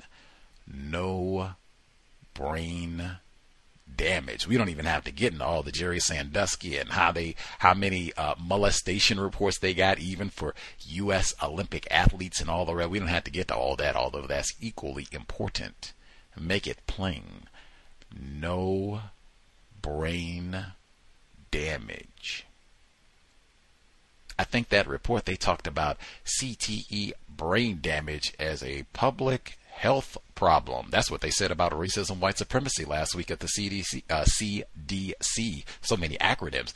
But that's what they did say last week, CDC. And now CTE as well. Keep it plain, brain damage. We got enough problems already with white supremacy, the Rona, diabetes, just trying to eat correctly. One thing we don't need is professional football. I think we will all make it by without Monday Night Football. Let's see. I guess last thing I'll get in before we get to the callers. We had the report. They talked about the passing of Shock G, black male in the hip hop group Digital Underground, and connections to Tupac Shakur, also deceased. And we did not include this week report Black Rob. He was with Diddy, the whole Bad Boy organization, early 2000s. One of their artists. He passed away this week, I believe, at the age of 52. Black Rob. And then last week, I think we did bring up Earl Simmons, better known by his stage name DMX, passed away at the age of 50. Now, in that same segment, that was T. Hassan Johnson who was talking about CTE. And if we're going to talk about black male privilege in the context of athletics, let's keep it real. We got way more brain damage broke athletes than we do LeBron James. Way more. Let's keep it real. If we're going to do the same thing, keep it 100, as the young folks say. Ooh-wee. Black male privilege and hip-hop artists. You just had 3 relatively so-called successful hip-hop artists, and none of them reached the age of 58. I mean, they didn't release a cause of death for Shock G with Digital Underground, but the report for the New York Times for Black Rob, it's not like he was in great health and luxuriating in his black male privilege and then died suddenly in his bed, painless, with his family and friends around, with his accumulation of wealth and privilege. That's not Black Rob's story. Black male privilege. And remember, we just had that report. It was, I believe, the middle of 2020, where they talked about the obscene, disgraceful number of black male hip hop artists who died. Same thing, at a very early age. Most of it not from East Coast, West Coast beef. Most of it from medical apartheid and living a very stressful life with not a whole lot of resources. Nothing that would sound like black male privilege. Just the past 10 days would be a pretty pitiful, what Mr. Fuller say, worthy of great pity. But DMX, Shock G, Black Rob, just in the past 10 days. Rough times on the plantation. Let's see. If we could not use metaphors, there were a bevy of them throughout the broadcast. I believe they even compared the murder of George Floyd and the conviction there to Selma, Alabama, or Alabama in general, and saying the reporting and people being able to see things that happened. I guess John Lewis and company being beaten on the James Pettis Bridge and whatever else they think they saw, the little children being bitten by white dog and such down in Alabama in Birmingham, that changed white people. I don't think we would be here if that is what took place, but that was the metaphor that was given. Either way, I really would just have to pause. Like, they had members of the Los Angeles Police Department who were accused of sending out "You Take My Breath Away" Valentine's cards with George Floyd's dying image on it. Everybody was not universally disgruntled about the killing of George Floyd. There were a whole lot of folks, a whole lot of individuals classified as white who, hey, we didn't tell them to ingest all those drugs. We told them to comply. Who told them to go out counterfeiting anyway? That was their position. And the famous George Floyd was no angel. At any rate, if we could not use metaphors for this broadcast, the metaphors frequent. George Floyd is no angel because Jesus is white. The metaphors support all manner of racism, white supremacy, and or are used to strengthen practice deception. They will take two separate entities and insist that these are identical, exactly alike. They're twins. Frequently, this is all master deception racism. Victims, Gusty included, we've been exposed to this conduct for years. It has had a huge impact, and many of us are still learning, so sometimes we don't have logic to articulate our views, and so we will substitute an analogy, simile, comparison of some sort to try to convey our thoughts, and often that just adds more confusion.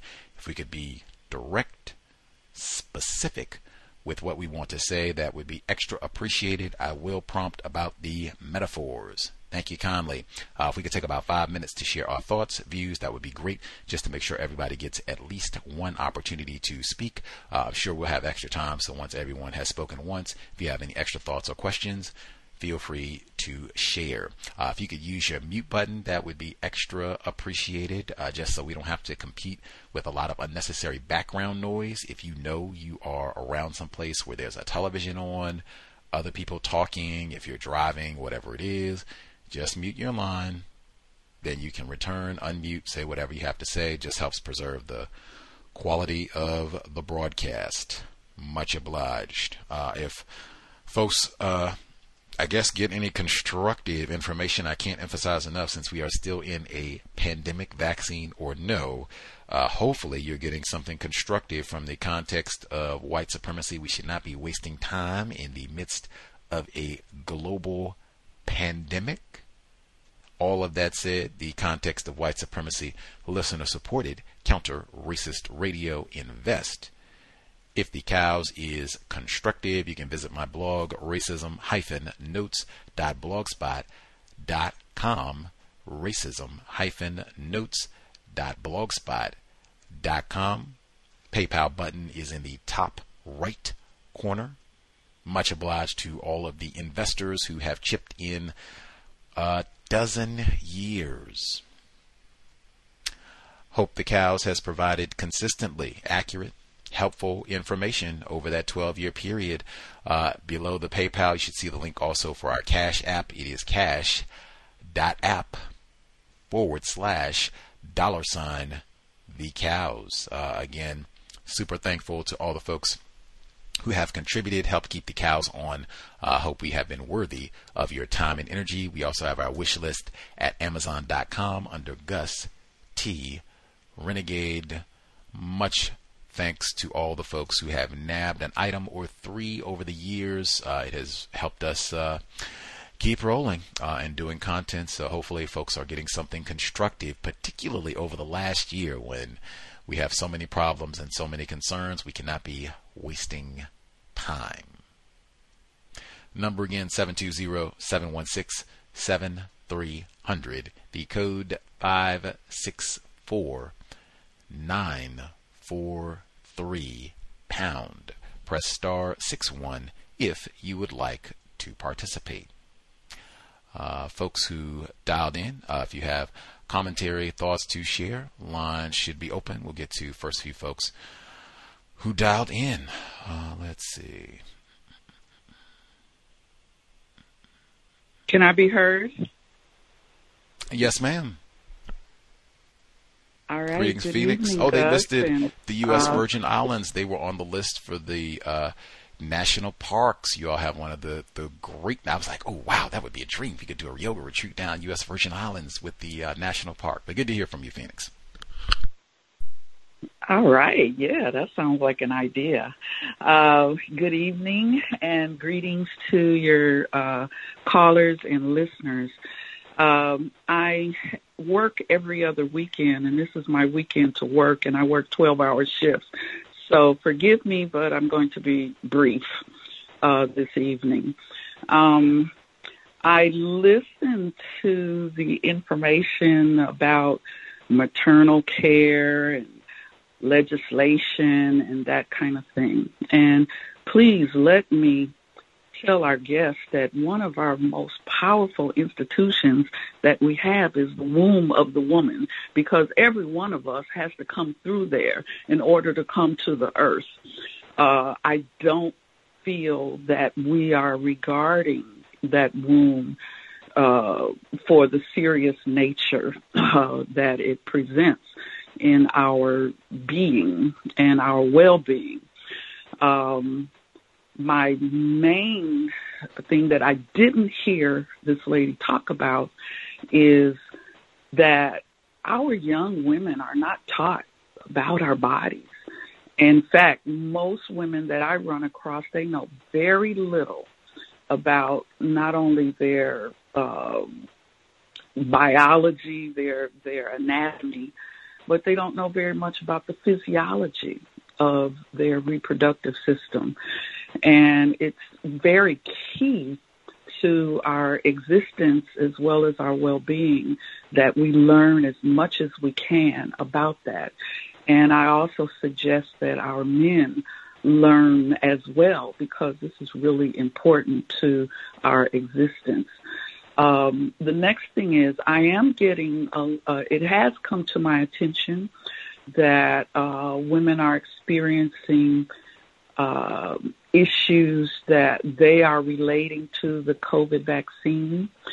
And I'm also hearing that women are feeling that even though they have not been vaccinated, they've been close to someone who's been vaccinated, and due to shedding.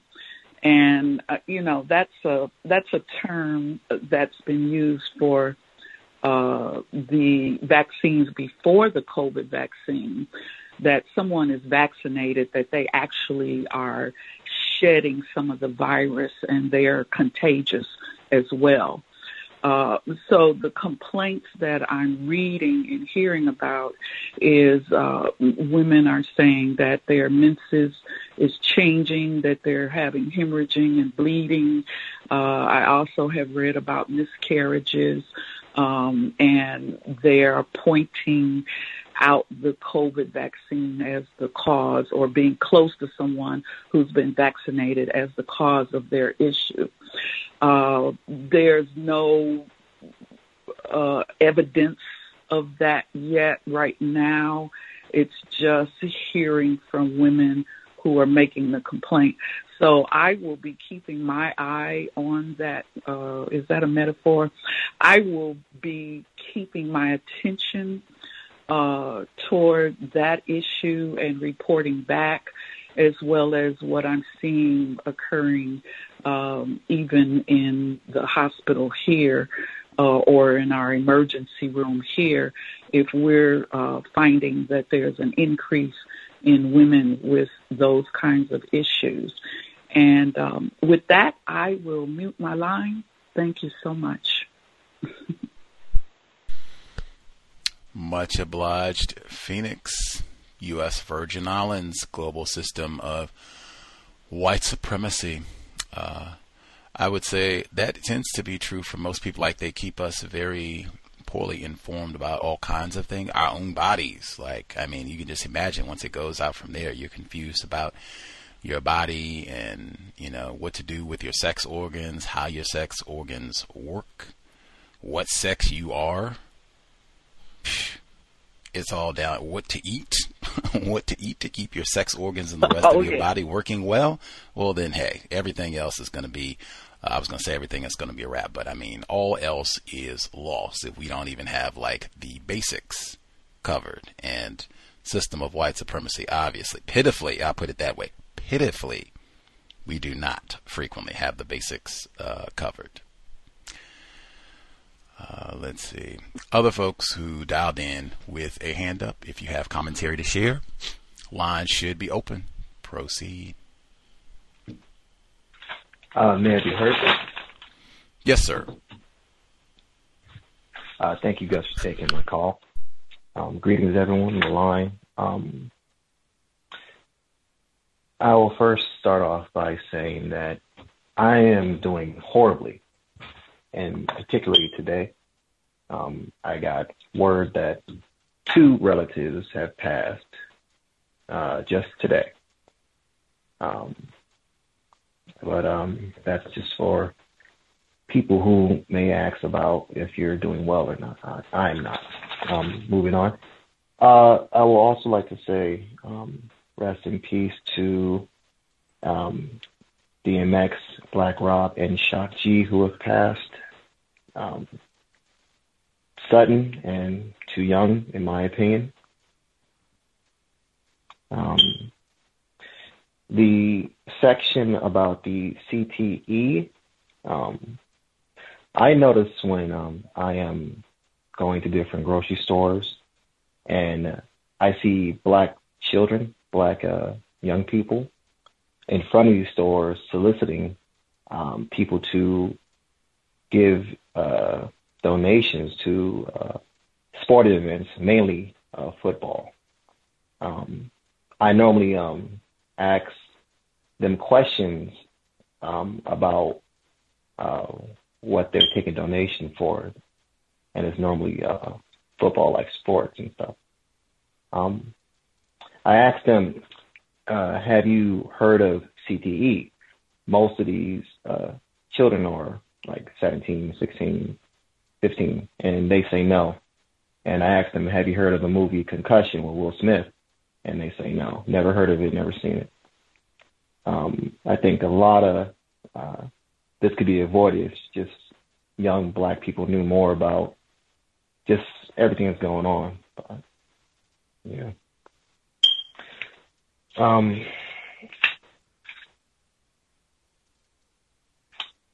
I guess the section with the white woman who spoke about the vaccine, I thought it was extremely tacky that she tried to offset the history of medical experimentation on just the white men and exclude what white women have contributed to terrorizing non-white people. But that'll be it for now, Gus. Thank you. can't have a system of white supremacy racism without white women, equal partners. All of that said, like, wow, that is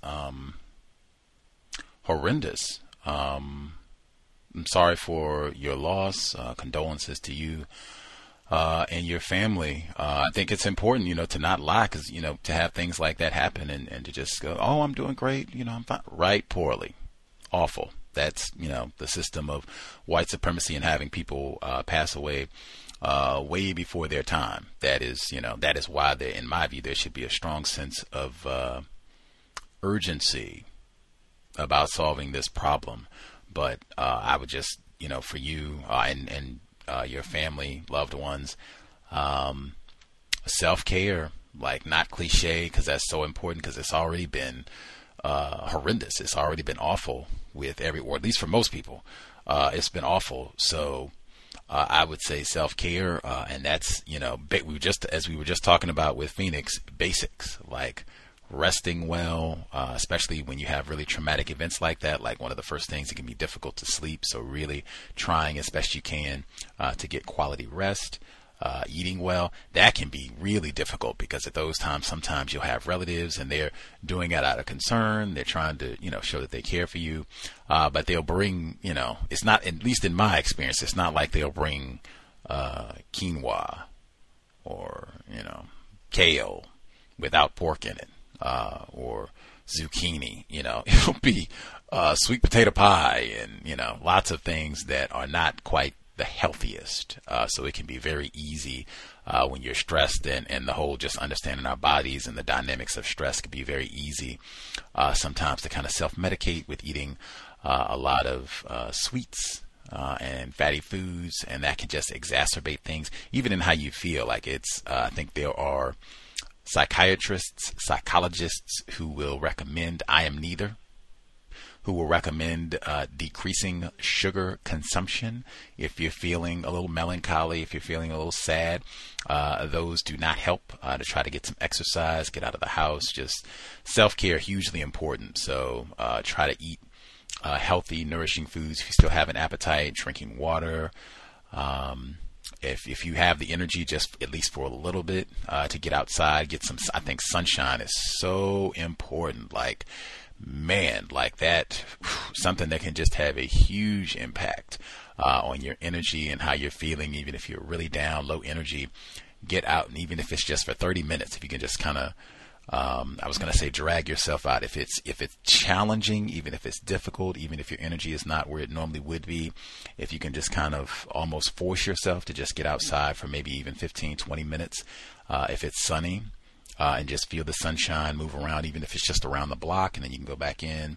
But just really self-care, like really be mindful about how you're treating yourself, because to be dealing with that much pain all at once and all the stress that we've already had anyway, like, man, self-care, and start with rest. That's such a big one to go out, because it can be difficult to sleep and all the rest. Like, try as best you can to rest, even if you have to get naps. Rest. Make sure you're getting quality rest, as much of it as you can, even extra rest, maybe even sleep a little more than you normally would.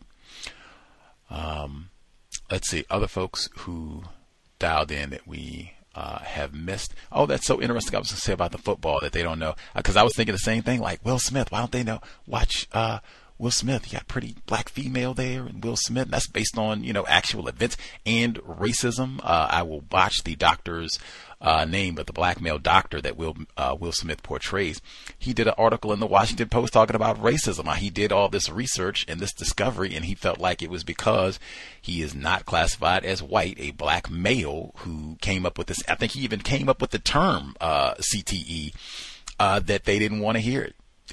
I have to get the Washington Post report, but he said that. But yeah, man, Will Smith tried. Other folks who dialed in, if you have a hand up, proceed.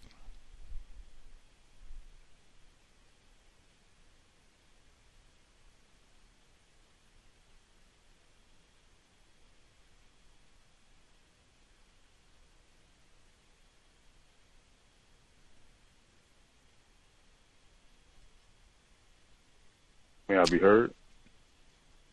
Caller in Florida? Yes, sir. Yes, sir. Thank you very much, sir. Greetings to Gus, the host, the listeners, and callers. I thought that was interesting, the segment where I think they were talking about focusing on mental health for the children or the younger people coming back to schools. And they're using Bob Ross, I guess kind of like a crooner, low tone of voice, and that may be a way to help relax the younger people in the school environment.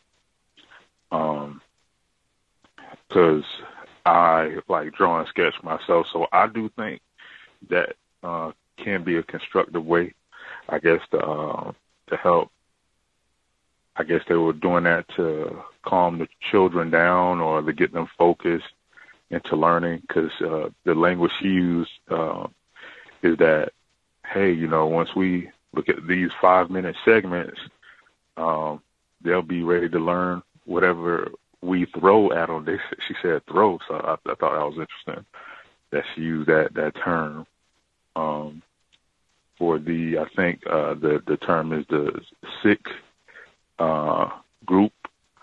I think that's non-white. I believe I have seen some of the interviews on the news reports, and I just really think that it's going to get interesting, especially with I think the bill also, where they said that, I believe it was 47-1 or something of that,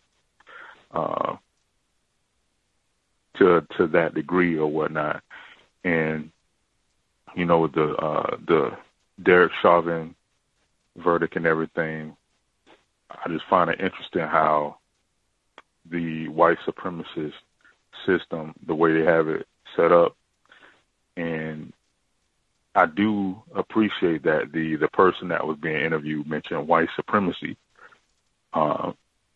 with how these acts of violence continue to be perpetuated by, most of the time, they don't seem to point out white men in that regard. They mentioned the nail salon where the crime or the murders happened in that area a few weeks ago. But I do agree. Well, I won't say I do agree, but I think that they should, at some point, end up focusing on that aspect, but with the different non-white groups and how the terms are being used, the anti-Asian hate, and then I don't know if they will consider the group, I think they said the sick classification, or I don't know if they'll consider that a part of the Asian category or what. Like, I haven't really seen that necessarily, because that's been another experience of looking at the reports on the job, where they'll have W and white or Asian for the classification, depending on the person, whether they're darker or lighter. And I just think that white supremacy, or the white supremacists, definitely will continue to utilize that to continue to confusion. And I appreciate the reports. And that's all I have to say. Thanks for allowing me to speak. Much obliged, caller in Florida. I too appreciated the report. That was Democracy Now!, my BFF, Amy Goodman, where she was interviewing. They were talking about the FedEx shooting, and I appreciated them using the term to make it plain, white supremacy, to call it what it is, and attacking non-white people. I'm not sure if Sikhs are classified as so-called Asian. Yeah, I would have to see the definition. I would have to see the definition, like in terms of the census. Are they? Because see, I don't even know. Yeah, I'd have to see the definition. Are they classified as Asian? Would this be under the new Asian AAPI, Asian American Pacific Islander Hate Bill? Would this count the FedEx shooting, or are they not classified as Asian? I would need more.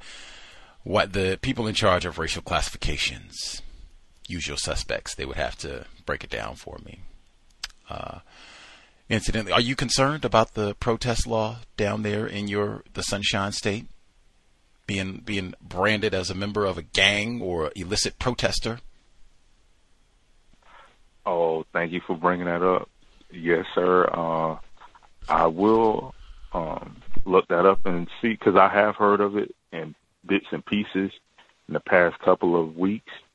And I know that they had in Williston, like a small town not too far from here, they were doing a bunch of black people were doing a form of a protest. They were walking in a line a certain direction, and they were talking about the Crab Fest being canceled. So I guess it was not only that, but maybe a couple of other issues, and they kept using the term community. So I am starting to wonder how it is going to affect the protest factor around the area. So I will have to look that up and see what information I can get out of that. For sure. I think other folks have said that that type of legislation could spread to other areas. So perhaps whether you live in Florida or no, you should be concerned. Yeah, I think even other parts of the world, they've had that type of anti-protesting legislation. So be mindful. Not that I would recommend going out stomping around the streets about white supremacy, racism, or anything else, but just, as that is something that is known to happen from time to time, might be good to, check it out, see, if that might be coming to your part of town, and at least let some other non-white people know in protest time, the next offer comes up about protests, like, those new, and they said felony too, like upgrades to some of the I guess if you end up being charged, it's not going to be a misdemeanor, this is going to be a felony, like, woof. That would be something to consider the next time Al Sharpton comes to town. Let's see. Other folks who dialed in with a hand up, if you have commentary to share, line should be open.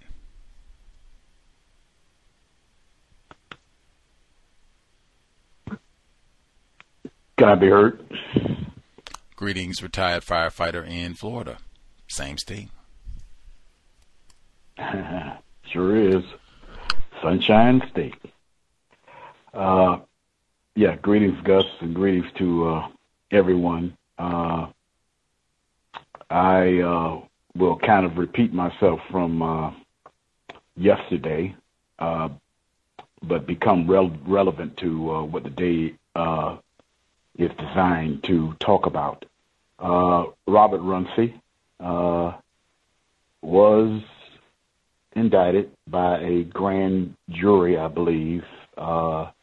For right now, the only thing that I know is that he is being charged with perjury, which I think is synonymous with not telling the truth. Very vague charge.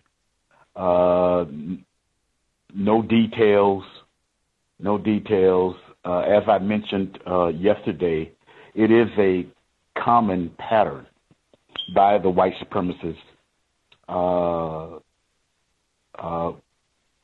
with more than just non-white people, but it is quite effective with non-white people who are in places of authority, CEOs, in this case, superintendents. I can specifically talk about in Miami-Dade County's history and South Florida history alone. We're talking about there were 2 other black male school superintendents, both of them at different points in time were superintendents of Miami-Dade County Public Schools, which is right next to Broward County, just south of Broward County, where I'm at right now. And they both were accused of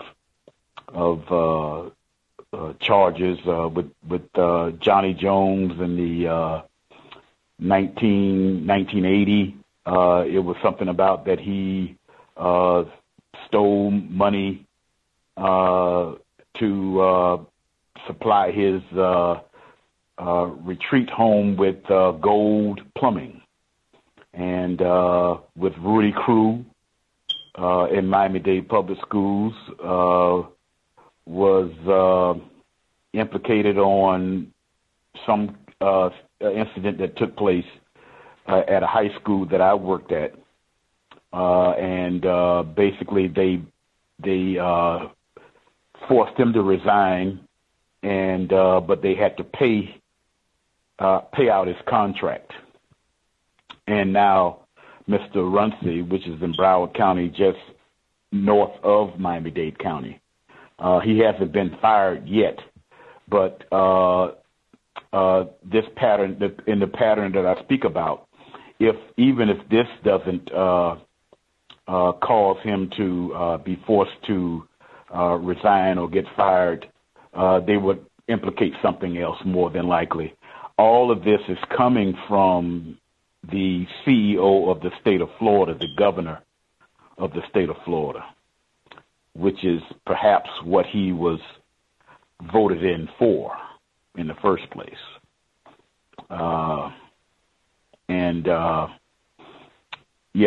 So those are the things that are happening in South Florida as far as the main situation that's going on. That's all I have to report. Thank you. Much obliged, retired firefighter in Florida. The Mr. Runcie situation, I think, will be ongoing because when I was we talked about some of this yesterday for neutralizing workplace racism, which it is, this situation. And I believe, unless I'm misinformed, the grand jury proceedings were secretive, which is often the case.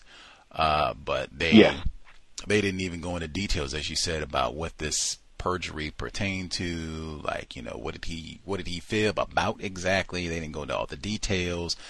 They suggested that there might even be more charges pending. So this will be one to kind of pay attention to.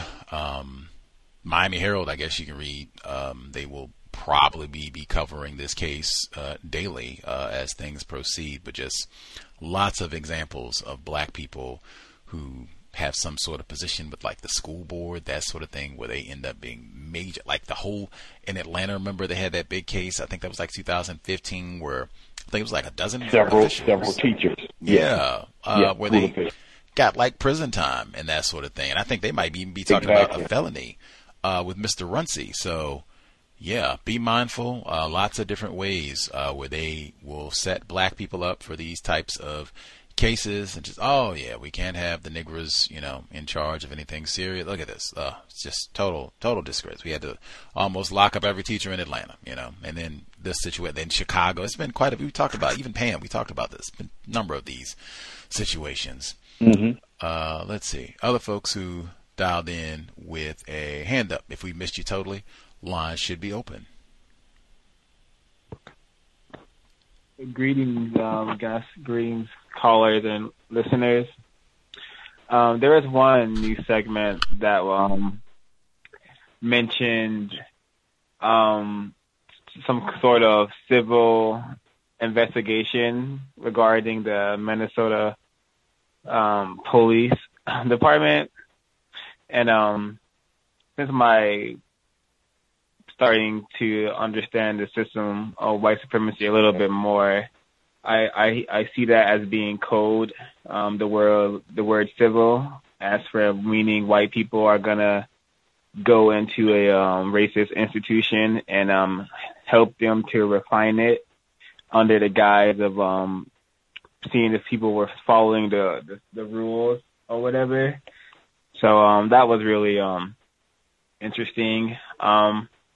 The segment with the black child being unable to participate in school due to COVID made me think of the offspring in my life and how they really have made social interaction a commodity now, something that they are able to dish out in small portions, because where we are, she's now able to go into school for a couple of days out of the week, but it's still very limited and not like it used to be before the COVID situation. So the system of white supremacy is definitely forever in this refinement stage. And I recently finished reading Yurugu, and I'm able to understand this theme we're dealing with that classify themselves as white people, and it's definitely a task to produce justice. But that'll be all.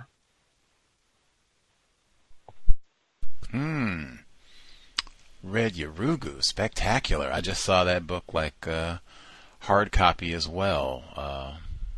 Non-white person's personal library. That's awesome.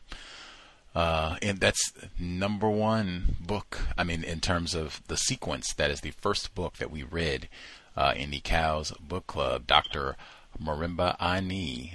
We didn't even have the audio book. We would just read on our own segments, a little at a time each week. Lots of folks have said over the years, very difficult book to read. I think it's just because, it's new concepts, it's a different way of thinking and analyzing the system of white supremacy individuals who are classified as white. But spectacular read, Dr. Marimba Ani, Yurugu. Let's see. Other folks who dialed in, folks that we missed totally, again, the number 720-716-7300. The code 564-943 pound. Press star 61 if you would like to participate. Any folks that we missed totally have thoughts they wanted to get in?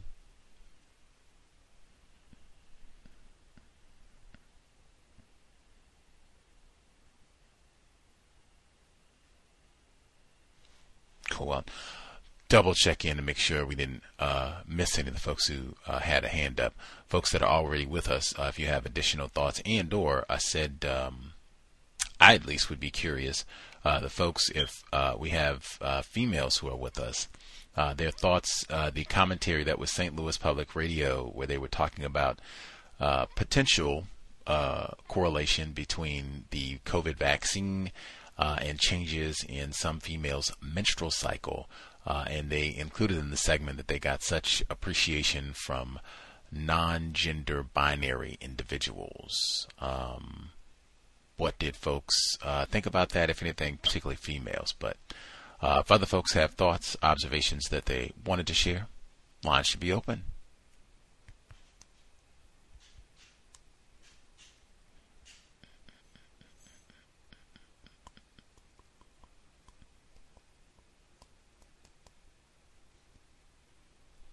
While folks are getting their thoughts together, I did not include every police terrorism incident. I'm aware there was the shooting at the Brooklyn Center, also in Minnesota this week.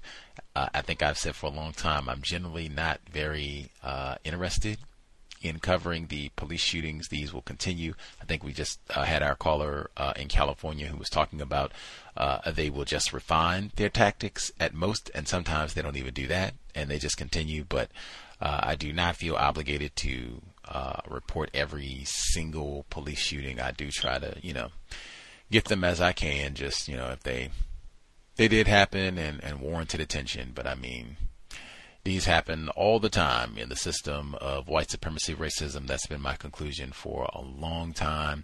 Try as best you can to comply and really to minimize contact with enforcement officers. Try to minimize doing things that will bring you in contact with them. That's why we talk about that at the end of the program in terms of being sober, the company that you keep. Are you around people who are, with the metaphor I think they use, hotheads, known for being in conflict and being rowdy and loud out in public?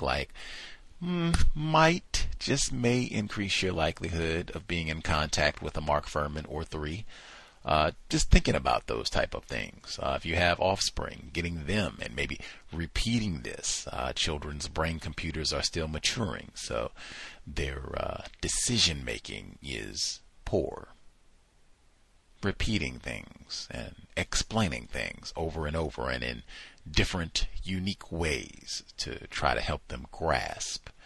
Yes, system of white supremacy, it is very dangerous. Have to keep that in mind with, when anytime once I open the door to exit the residence, got to be alert.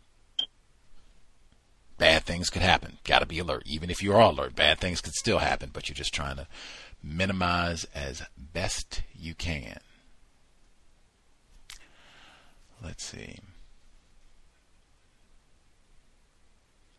Other folks who dialed in that we have missed out.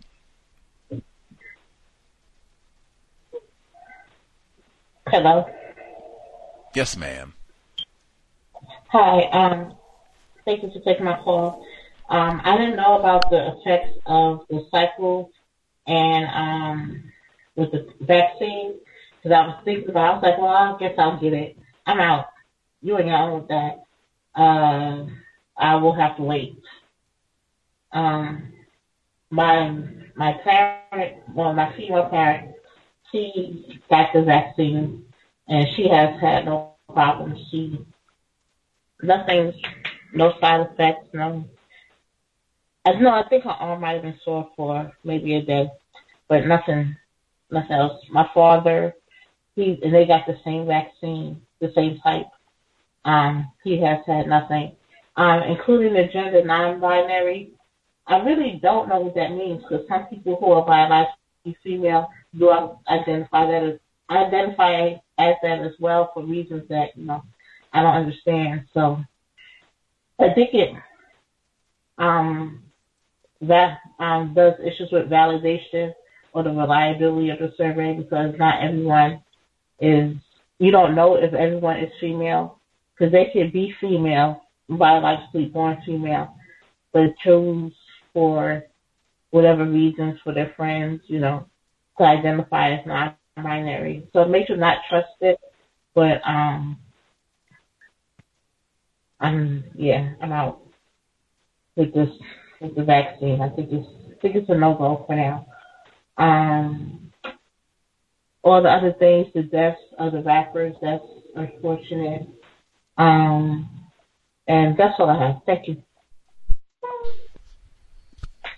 Wow, that's she says she's out. She's gonna have to wait for more information now. Like, wow, that's amazing.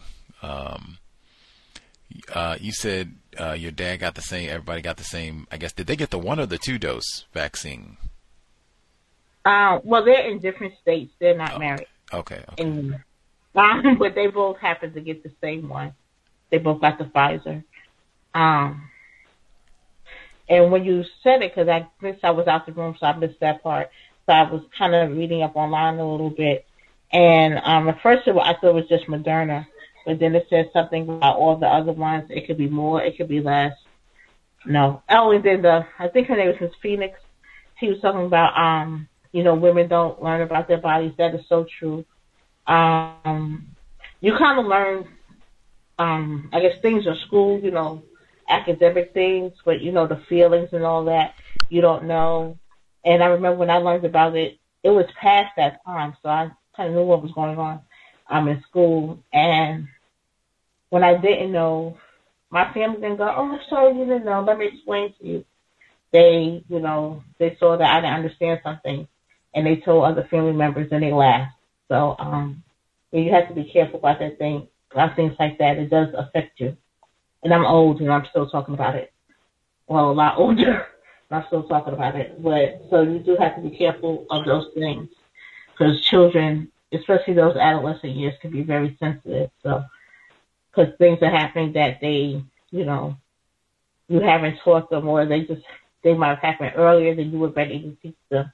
So be mindful of those things. And you want to do it before the school does, because the school is telling you in kindergarten about 2 mommies, transgender, and all that. So you're going to have to start early to beat the schools. Thank you. say it twice. You're going to have to start early to beat the schools. Domain of the white woman. Very, very important. And being sensitive, because I think that's important too. Like being sensitive, like, wow, that's I mean, we shouldn't be ridiculing children anyway, but I mean, dang, that is, yeah, children I just said that, like their brain computers are still developing. They are not mature. That's what it means to be a child. You are still learning, still developing. You are sensitive. Like, yeah, be very, very sensitive about, how we talk to young people at those sensitive times. Like, man, that is, that absolutely can have a really traumatizing effect where you end up, many years later are still talking about it, and it still has an impact, when you're, I think what the metaphor that they use is triggered by different things around that, or having to bring that up with people in terms of how that, impacted you, or how it still impacts you. Like, that is also very common. System. Dr. Wells, she used to talk about that all the time, dealing with black people who had gone through all types of trauma during sensitive periods of their childhood, and they would be coming to talk to her decades later, still trying to process and deal with it. Lots of play around with children. Focus on the offspring. Other folks who dialed in with a hand up, if you have commentary to share, line should be open.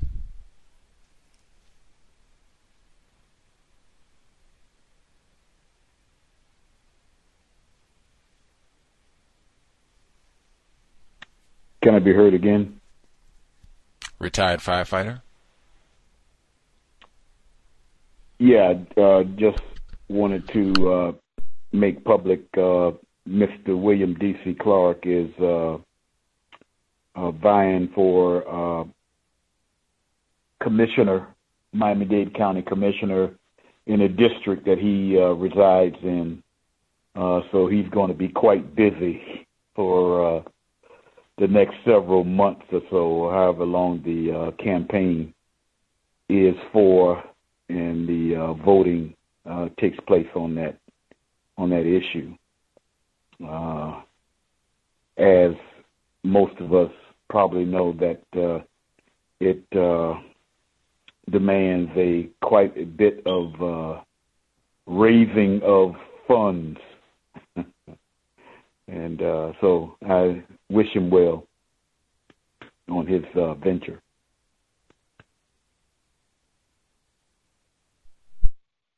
Best of luck to Mr. Clark. Hopefully he'll be able to do something constructive. As I'm told, it can be pricey having to do some campaigning and running for some sort of office. It can be quite a pricey enterprise, but yeah, hopefully he will be successful, can do something constructive. We'll get updates on that as well, I reckon. Other folks, comments, observations that they had?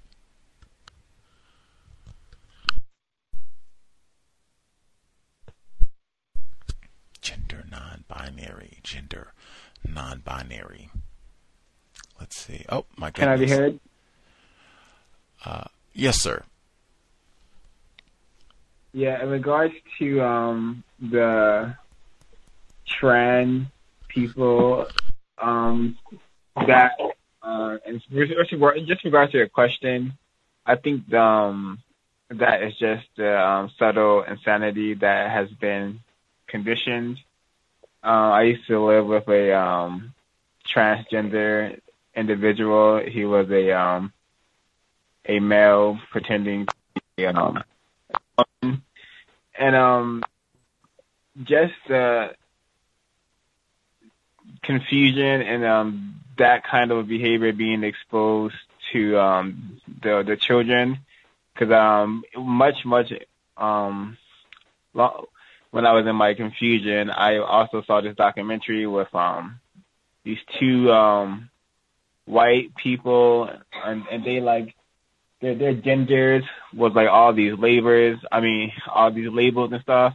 and they were teaching their offspring, white offspring, how to like classify people like and all these labels, alphabet labels or whatever. And I was like, wow, this is weird. But I didn't think it was incorrect. I didn't have the logic to understand that how this is incorrect behavior. But yeah, I don't see why trans people who can't experience menstrual cycles will have to have any verbal input into that area. But it just really just confusion as the system needs to produce 24/7. That's all. Much obliged, our caller in California. Let me make sure we don't miss out. Believe Silent Warrior in Norway. My goodness, let's see if we can get the maths. I know it is early Sunday morning, almost. I believe almost. So it's I think 5:34 a.m. Sunday morning in Norway. That is wacky. Silent Warrior, you there, sir? Yes, good morning over here. The sun is already coming out. Can you hear me? Yes, sir. Yeah. I think I haven't called on compensatory calling for a while. What is it okay to talk about? Well, this is a more open format, just in terms of things that we were talking about today. Like we were talking about the vaccine and the report on there perhaps being some sort of relationship between the COVID vaccine impacting females' menstrual cycle. That was something of note. Let's see. Trying to think. Well, I don't know. I'm saying the CTE, but that might not have as much relevance to you since you're part of the world. They don't have U.S. football craziness. But yeah, this is more. It's interesting that it's impacting the menstrual cycle. If you read the Brave New World, or some of the literature made 100 years ago about the white supremacists in England when they were planning how they would like the world to be, one of these goals seemed to be to control reproduction and to prevent anyone from being able to have a child without their say-so. I don't think that's what's happening now, but I'm just saying it's interesting that that this would be one of the side effects. I've been making summary videos of Dr. Welton's work in response to the killings last year after Mr. Floyd. I've been on Facebook and seen the discussion go down to not have much value in the different groups, so I made a 5-minute and a 10-minute video of her introduction and the first chapter of the ISIS papers. And I added pictures because, she speaks about, for example, artwork in one of the museums in Washington and how it, the Elegy series, for example. So I found the Elegy series on Google and I put it down on a PowerPoint together with some of her text, summarize that chapter, and in a way to help people who have not read the book, who do not like reading, to come across, to be able to have access to her theories so that they can be a little less confused when facing the latest attack from white supremacy. So I did that, put that up on YouTube, and I call it the ISIS Papers Reviews. And then 2 days ago, after being inspired by being at the Welton Institute, lots of people gave the cows a shout out on the Welton Institute 2 days ago. Sabrina wanted to say thank you. I made a my third summary of the chapter, Guns as Symbols. That was really fun. There's a lot of good images that you can use that you can help to demonstrate how the significance of guns to people. Especially one of the conclusions that came from that is how gun control is equivalent to castration for white males, because the gun is the substitute.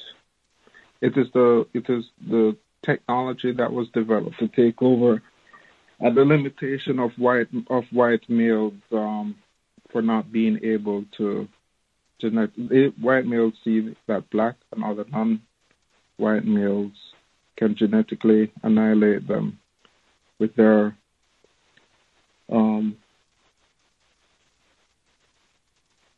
genitals, because they carry the color-producing material that is dominant to white recessive genes. So in return, white males develop technology that will compensate for their inadequacy and their weakness in relative to black and other non-white males. And that became the gun. And symbolically, the barrel of a gun is the same as the penis, the handle, same as the testicles, the bullets, the same as the sperm. And so when you put this on a presentation with pictures, it becomes so much obvious.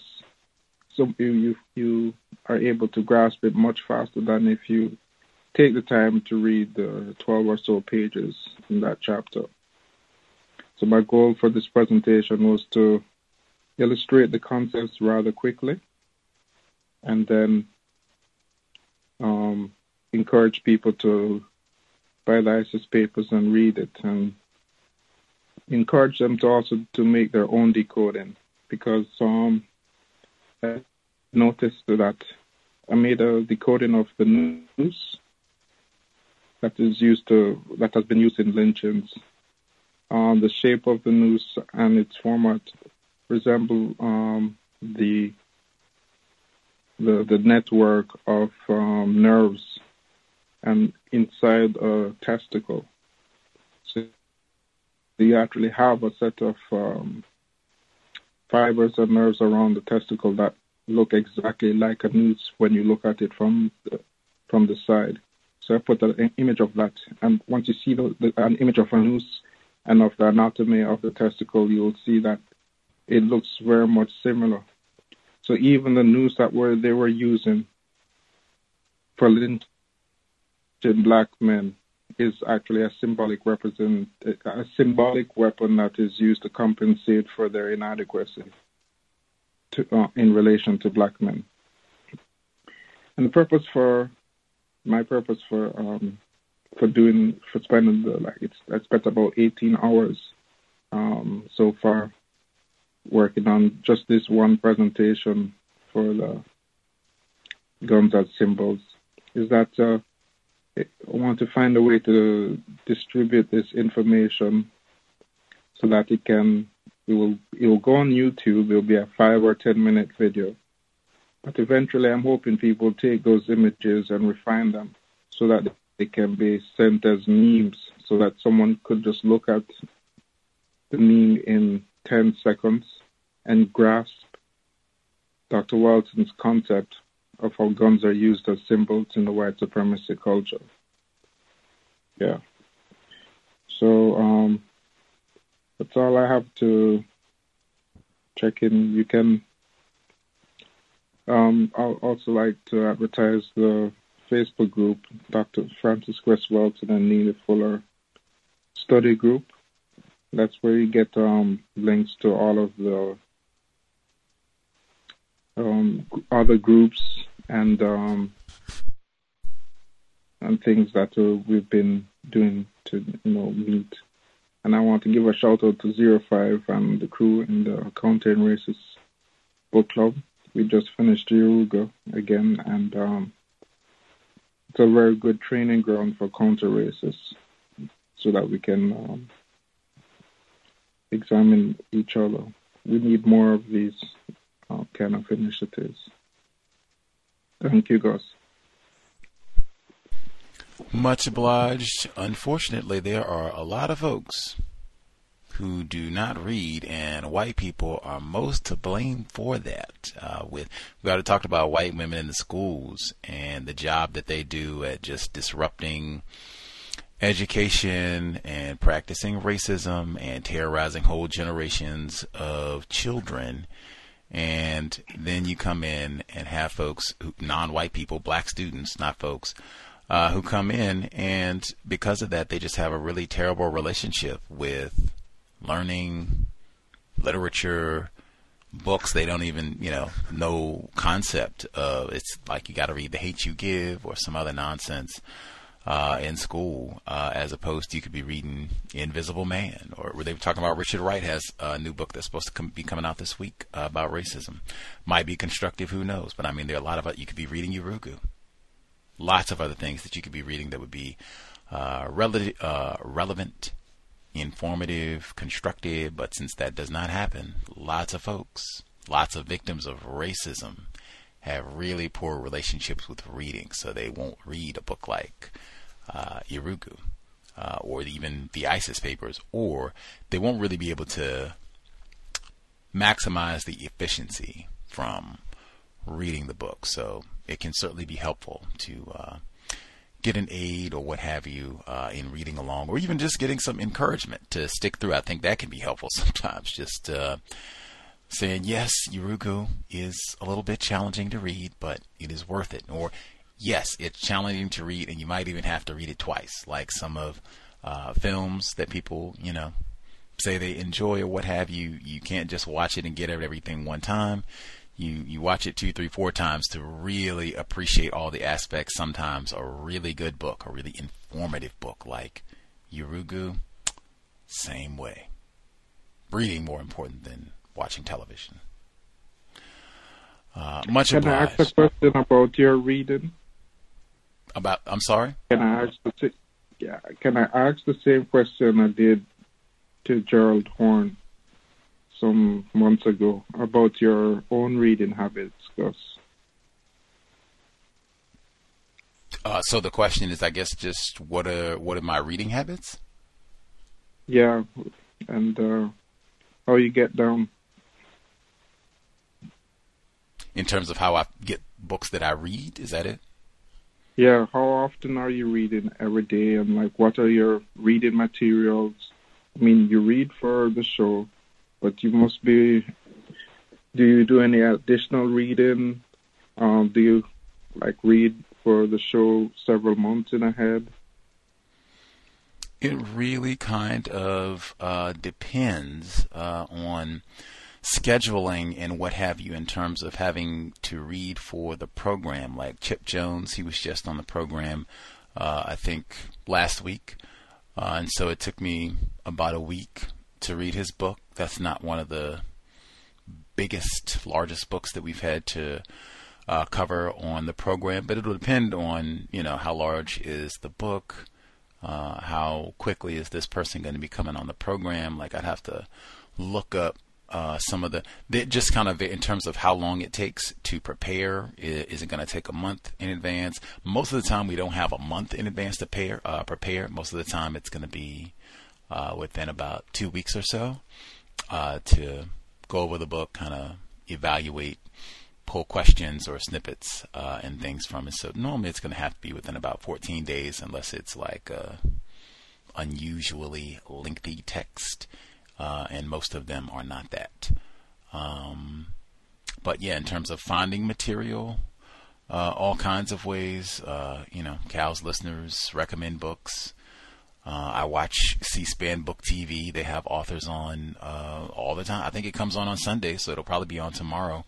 They had Harriet A. Washington on earlier this month. She was on April 4, Dr. King. But yeah, I watch Book TV. In NPR, they regularly have authors on their program, frequently authors who are writing about racism, white supremacy, and other programs or podcasts. They frequently will have authors on. Let's see. I read the footnotes. frequently, if you're reading a book that is about racism, they will have footnotes, so they will mention other books where they got information, and often that will be very informative. So lots of different ways that I find. I go to the library, or at least prior to the Rona, I enjoyed going to the library and just browsing. You can stumble over all kinds of books there. Lots of different ways. Even Judith Finlayson's book, that's one that I have out. I found out about that listening to the radio. I think they did an interview with her, and she talked about you are what your grandparents ate. So lots of different ways. There's so much information on, so many different subject matters and topics. Try to learn something about everything. Just try to find as many books as you can, and just try to, people mention books all the time. Like you'll hear, be out at the park, at the beach, and hear people, they'll be talking about books, or they'll have books. Just once you see a value in reading, you'll just be curious about what books people are reading and pick up sources all the time. You'll be amazed. And I live in a city where it's easy to find books. Seattle, 20 public libraries and lots of other institutions of books, lots of independent bookstores. So very, very, they have even, I was bragging, they have little free, I'll have to find my phone so I can give the exact title, but they have little free book cubbies here in Seattle. I can't locate my phone. I can give you the exact title, but they're little free book cubbies, and they're throughout the neighborhood. There's one on my street right now, and they're all over this area, but they're maybe, I don't know the metric system, but it would be like 3 by 3 feet, but I don't know the metric equivalent. But it's small. It almost looks like a mailbox. It's about that size. It's a little larger than the average mailbox. It'll have like 3 shelves in it of books. It'll say on the sign, leave a book, take a book. And I went and I opened it. I looked. They had a vegan cookbook in the library. So, of course, I took that one. That was just for my personal giggles. And you asked about my personal reading stuff, too. Like that. Yoga books, of course. So, yeah, I have other things that, I enjoy checking out as well. But mostly my library is mostly racism, white supremacy. Mostly. But increasingly, I do have a good number of vegan cookbooks and yoga books. Are you reading mostly on paper? Do you read electronically, like with an iPad or PDFs? A healthy number of both. I have a much larger than I would like hard copy library as someone who moved within the last 30 days, but I also have a substantial digital library, so quite a bit of both. Thank you. When do you get your best reading done? Like in the morning? After yoga? Generally when I am motivated and not sleepy. It's what quality rest. As long as I don't have to read when I'm not sleepy, and especially if the author is coming on the program, or if I'm reading about vegan cooking, I'd be excited about that anyway. As long as I'm not sleepy, I'm generally great. Just don't like reading when I am sleepy or material that is not constructive, boring, not useful. All right, thank you for answering my questions. For sure. Lots to learn about. Tons of books out there on all kinds of subjects. Vegan cooking, countering racism, white supremacy, yoga, lots of things. Let's see. Other folks had commentary before we get ready to wrap up. Last few minutes.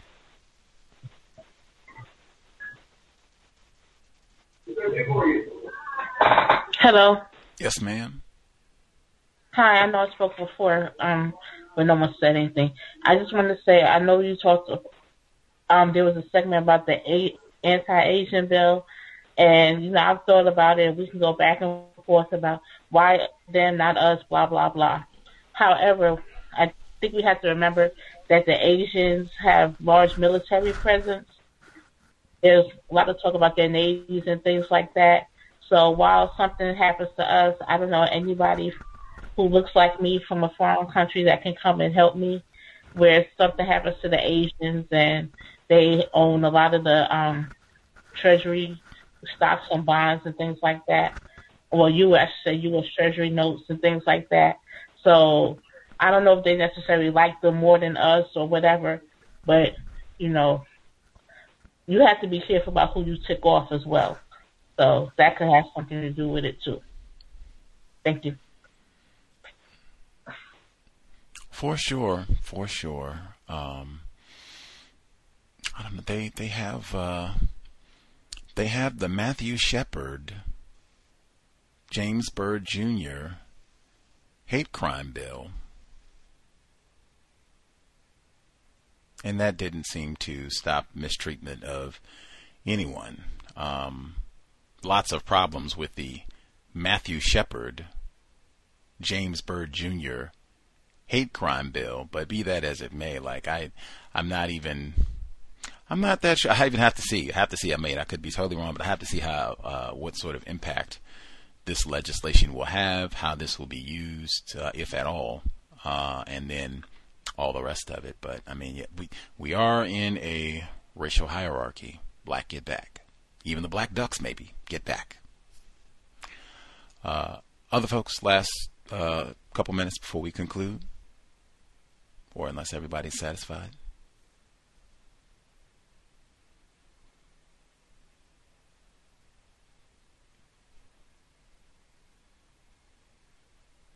Everybody good?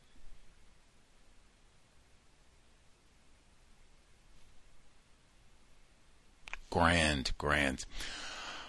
We will, at minimum, have the book club on Thursday. More opportunities to read right there. Jack Olson, Last Man Standing, The Tragedy and Triumph of Geronimo Pratt. We are more than halfway through the book, almost inching, or not even almost. We started name dropping lots of familiar names from the O.J. Simpson trial last week. And as I have read this book already. It's just been some years since I've read it. Like, oh yeah, this book does go all the way back to the O.J. Simpson trial. Like, we will end exactly where we started. Yeah, that's all I can say. Like, this was picked deliberately for a reason. And as I recall, another reason why we're reading this book now, one, to learn more about Johnny Cochran, which we did this week. They killed his fire eel. Don't bring anything to work that you don't need. But also, wow, does this book explain a lot of detail about COINTELPRO. It is written by a suspected racist, so, you have to be alert. But it does give quite a bit of detail about COINTELPRO and about how confused the non-white people, even the non-white people who were supposed to be, experts about racism, they were not experts about COINTELPRO. Even the folks who were suspicious that things were happening, they did not understand. And even to this degree, still don't understand, like 2021. White people are not ignorant about racism, white supremacy. Major lesson from the book club. But that's continuing on Thursday. More than halfway through. More than halfway through. Hopefully we'll be thinking about other books to read for, late spring. Warm weather. We can sit outside and read a little bit. Go to the beach and read a little bit. Whew. Anywho, much obliged for folks' participation. Hope it was worthy of your Saturday evening or Sunday morning. I cannot say enough. Try to get outside. Like, for so many of us, we've had to be cooped in the house for various reasons a lot over the last year or so. Like, getting outside to get that vitamin D, some sunshine is so important for your health. Just moving around for the health of your body is so important. Move around. You can go hiking or just go walk the block, as I said. Like, just get out, get in the sun. It's warming up. I guess for some of us, it's warming up. I am aware for some folks it did snow where they are located this week. So if possible, if warmer, get outside, try to take advantage of the warmer weather. So important for us to be mindful in doing things that promote health and well-being. And man, being able to luxuriate at the beach 3 different times this week, man, being outside is spectacular. Get that sunshine. With that, much obliged for your participation. Sobriety would be best under conditions of white supremacy. I just said, watching our health, there is nothing health promoting about alcohol, spirits, as they say. In addition to being sober, let's be buckled. If you got to be out and about, I would still say hunker down, particularly if you're in the U.S. There's so much just flagrant violence and terrorism in so many different forms. I would be very alert when you go out and about. Be mindful of what's happening around you. If it looks like people are being loud and rowdy, I would vacate. I was very mindful even while I was at the beach, making sure I picked areas that were not densely populated, not around a whole lot of folks, if anyone, if I could help it, and very vigilant. Make sure nobody's acting wild. Try to minimize the dangers where we can. All of that said, also you should be thinking it could be, if someone is out being rowdy, that they might have a group with them. You should be thinking that they and their entourage could be armed. Very important for folks in the so-called U.S.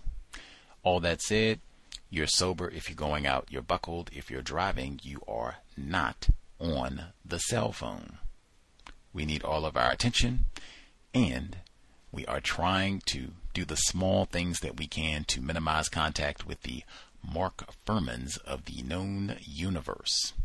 That said, Creator, we ask that you help us remain patient with other black people, victims of white supremacy. We ask that you help us remain patient with ourselves.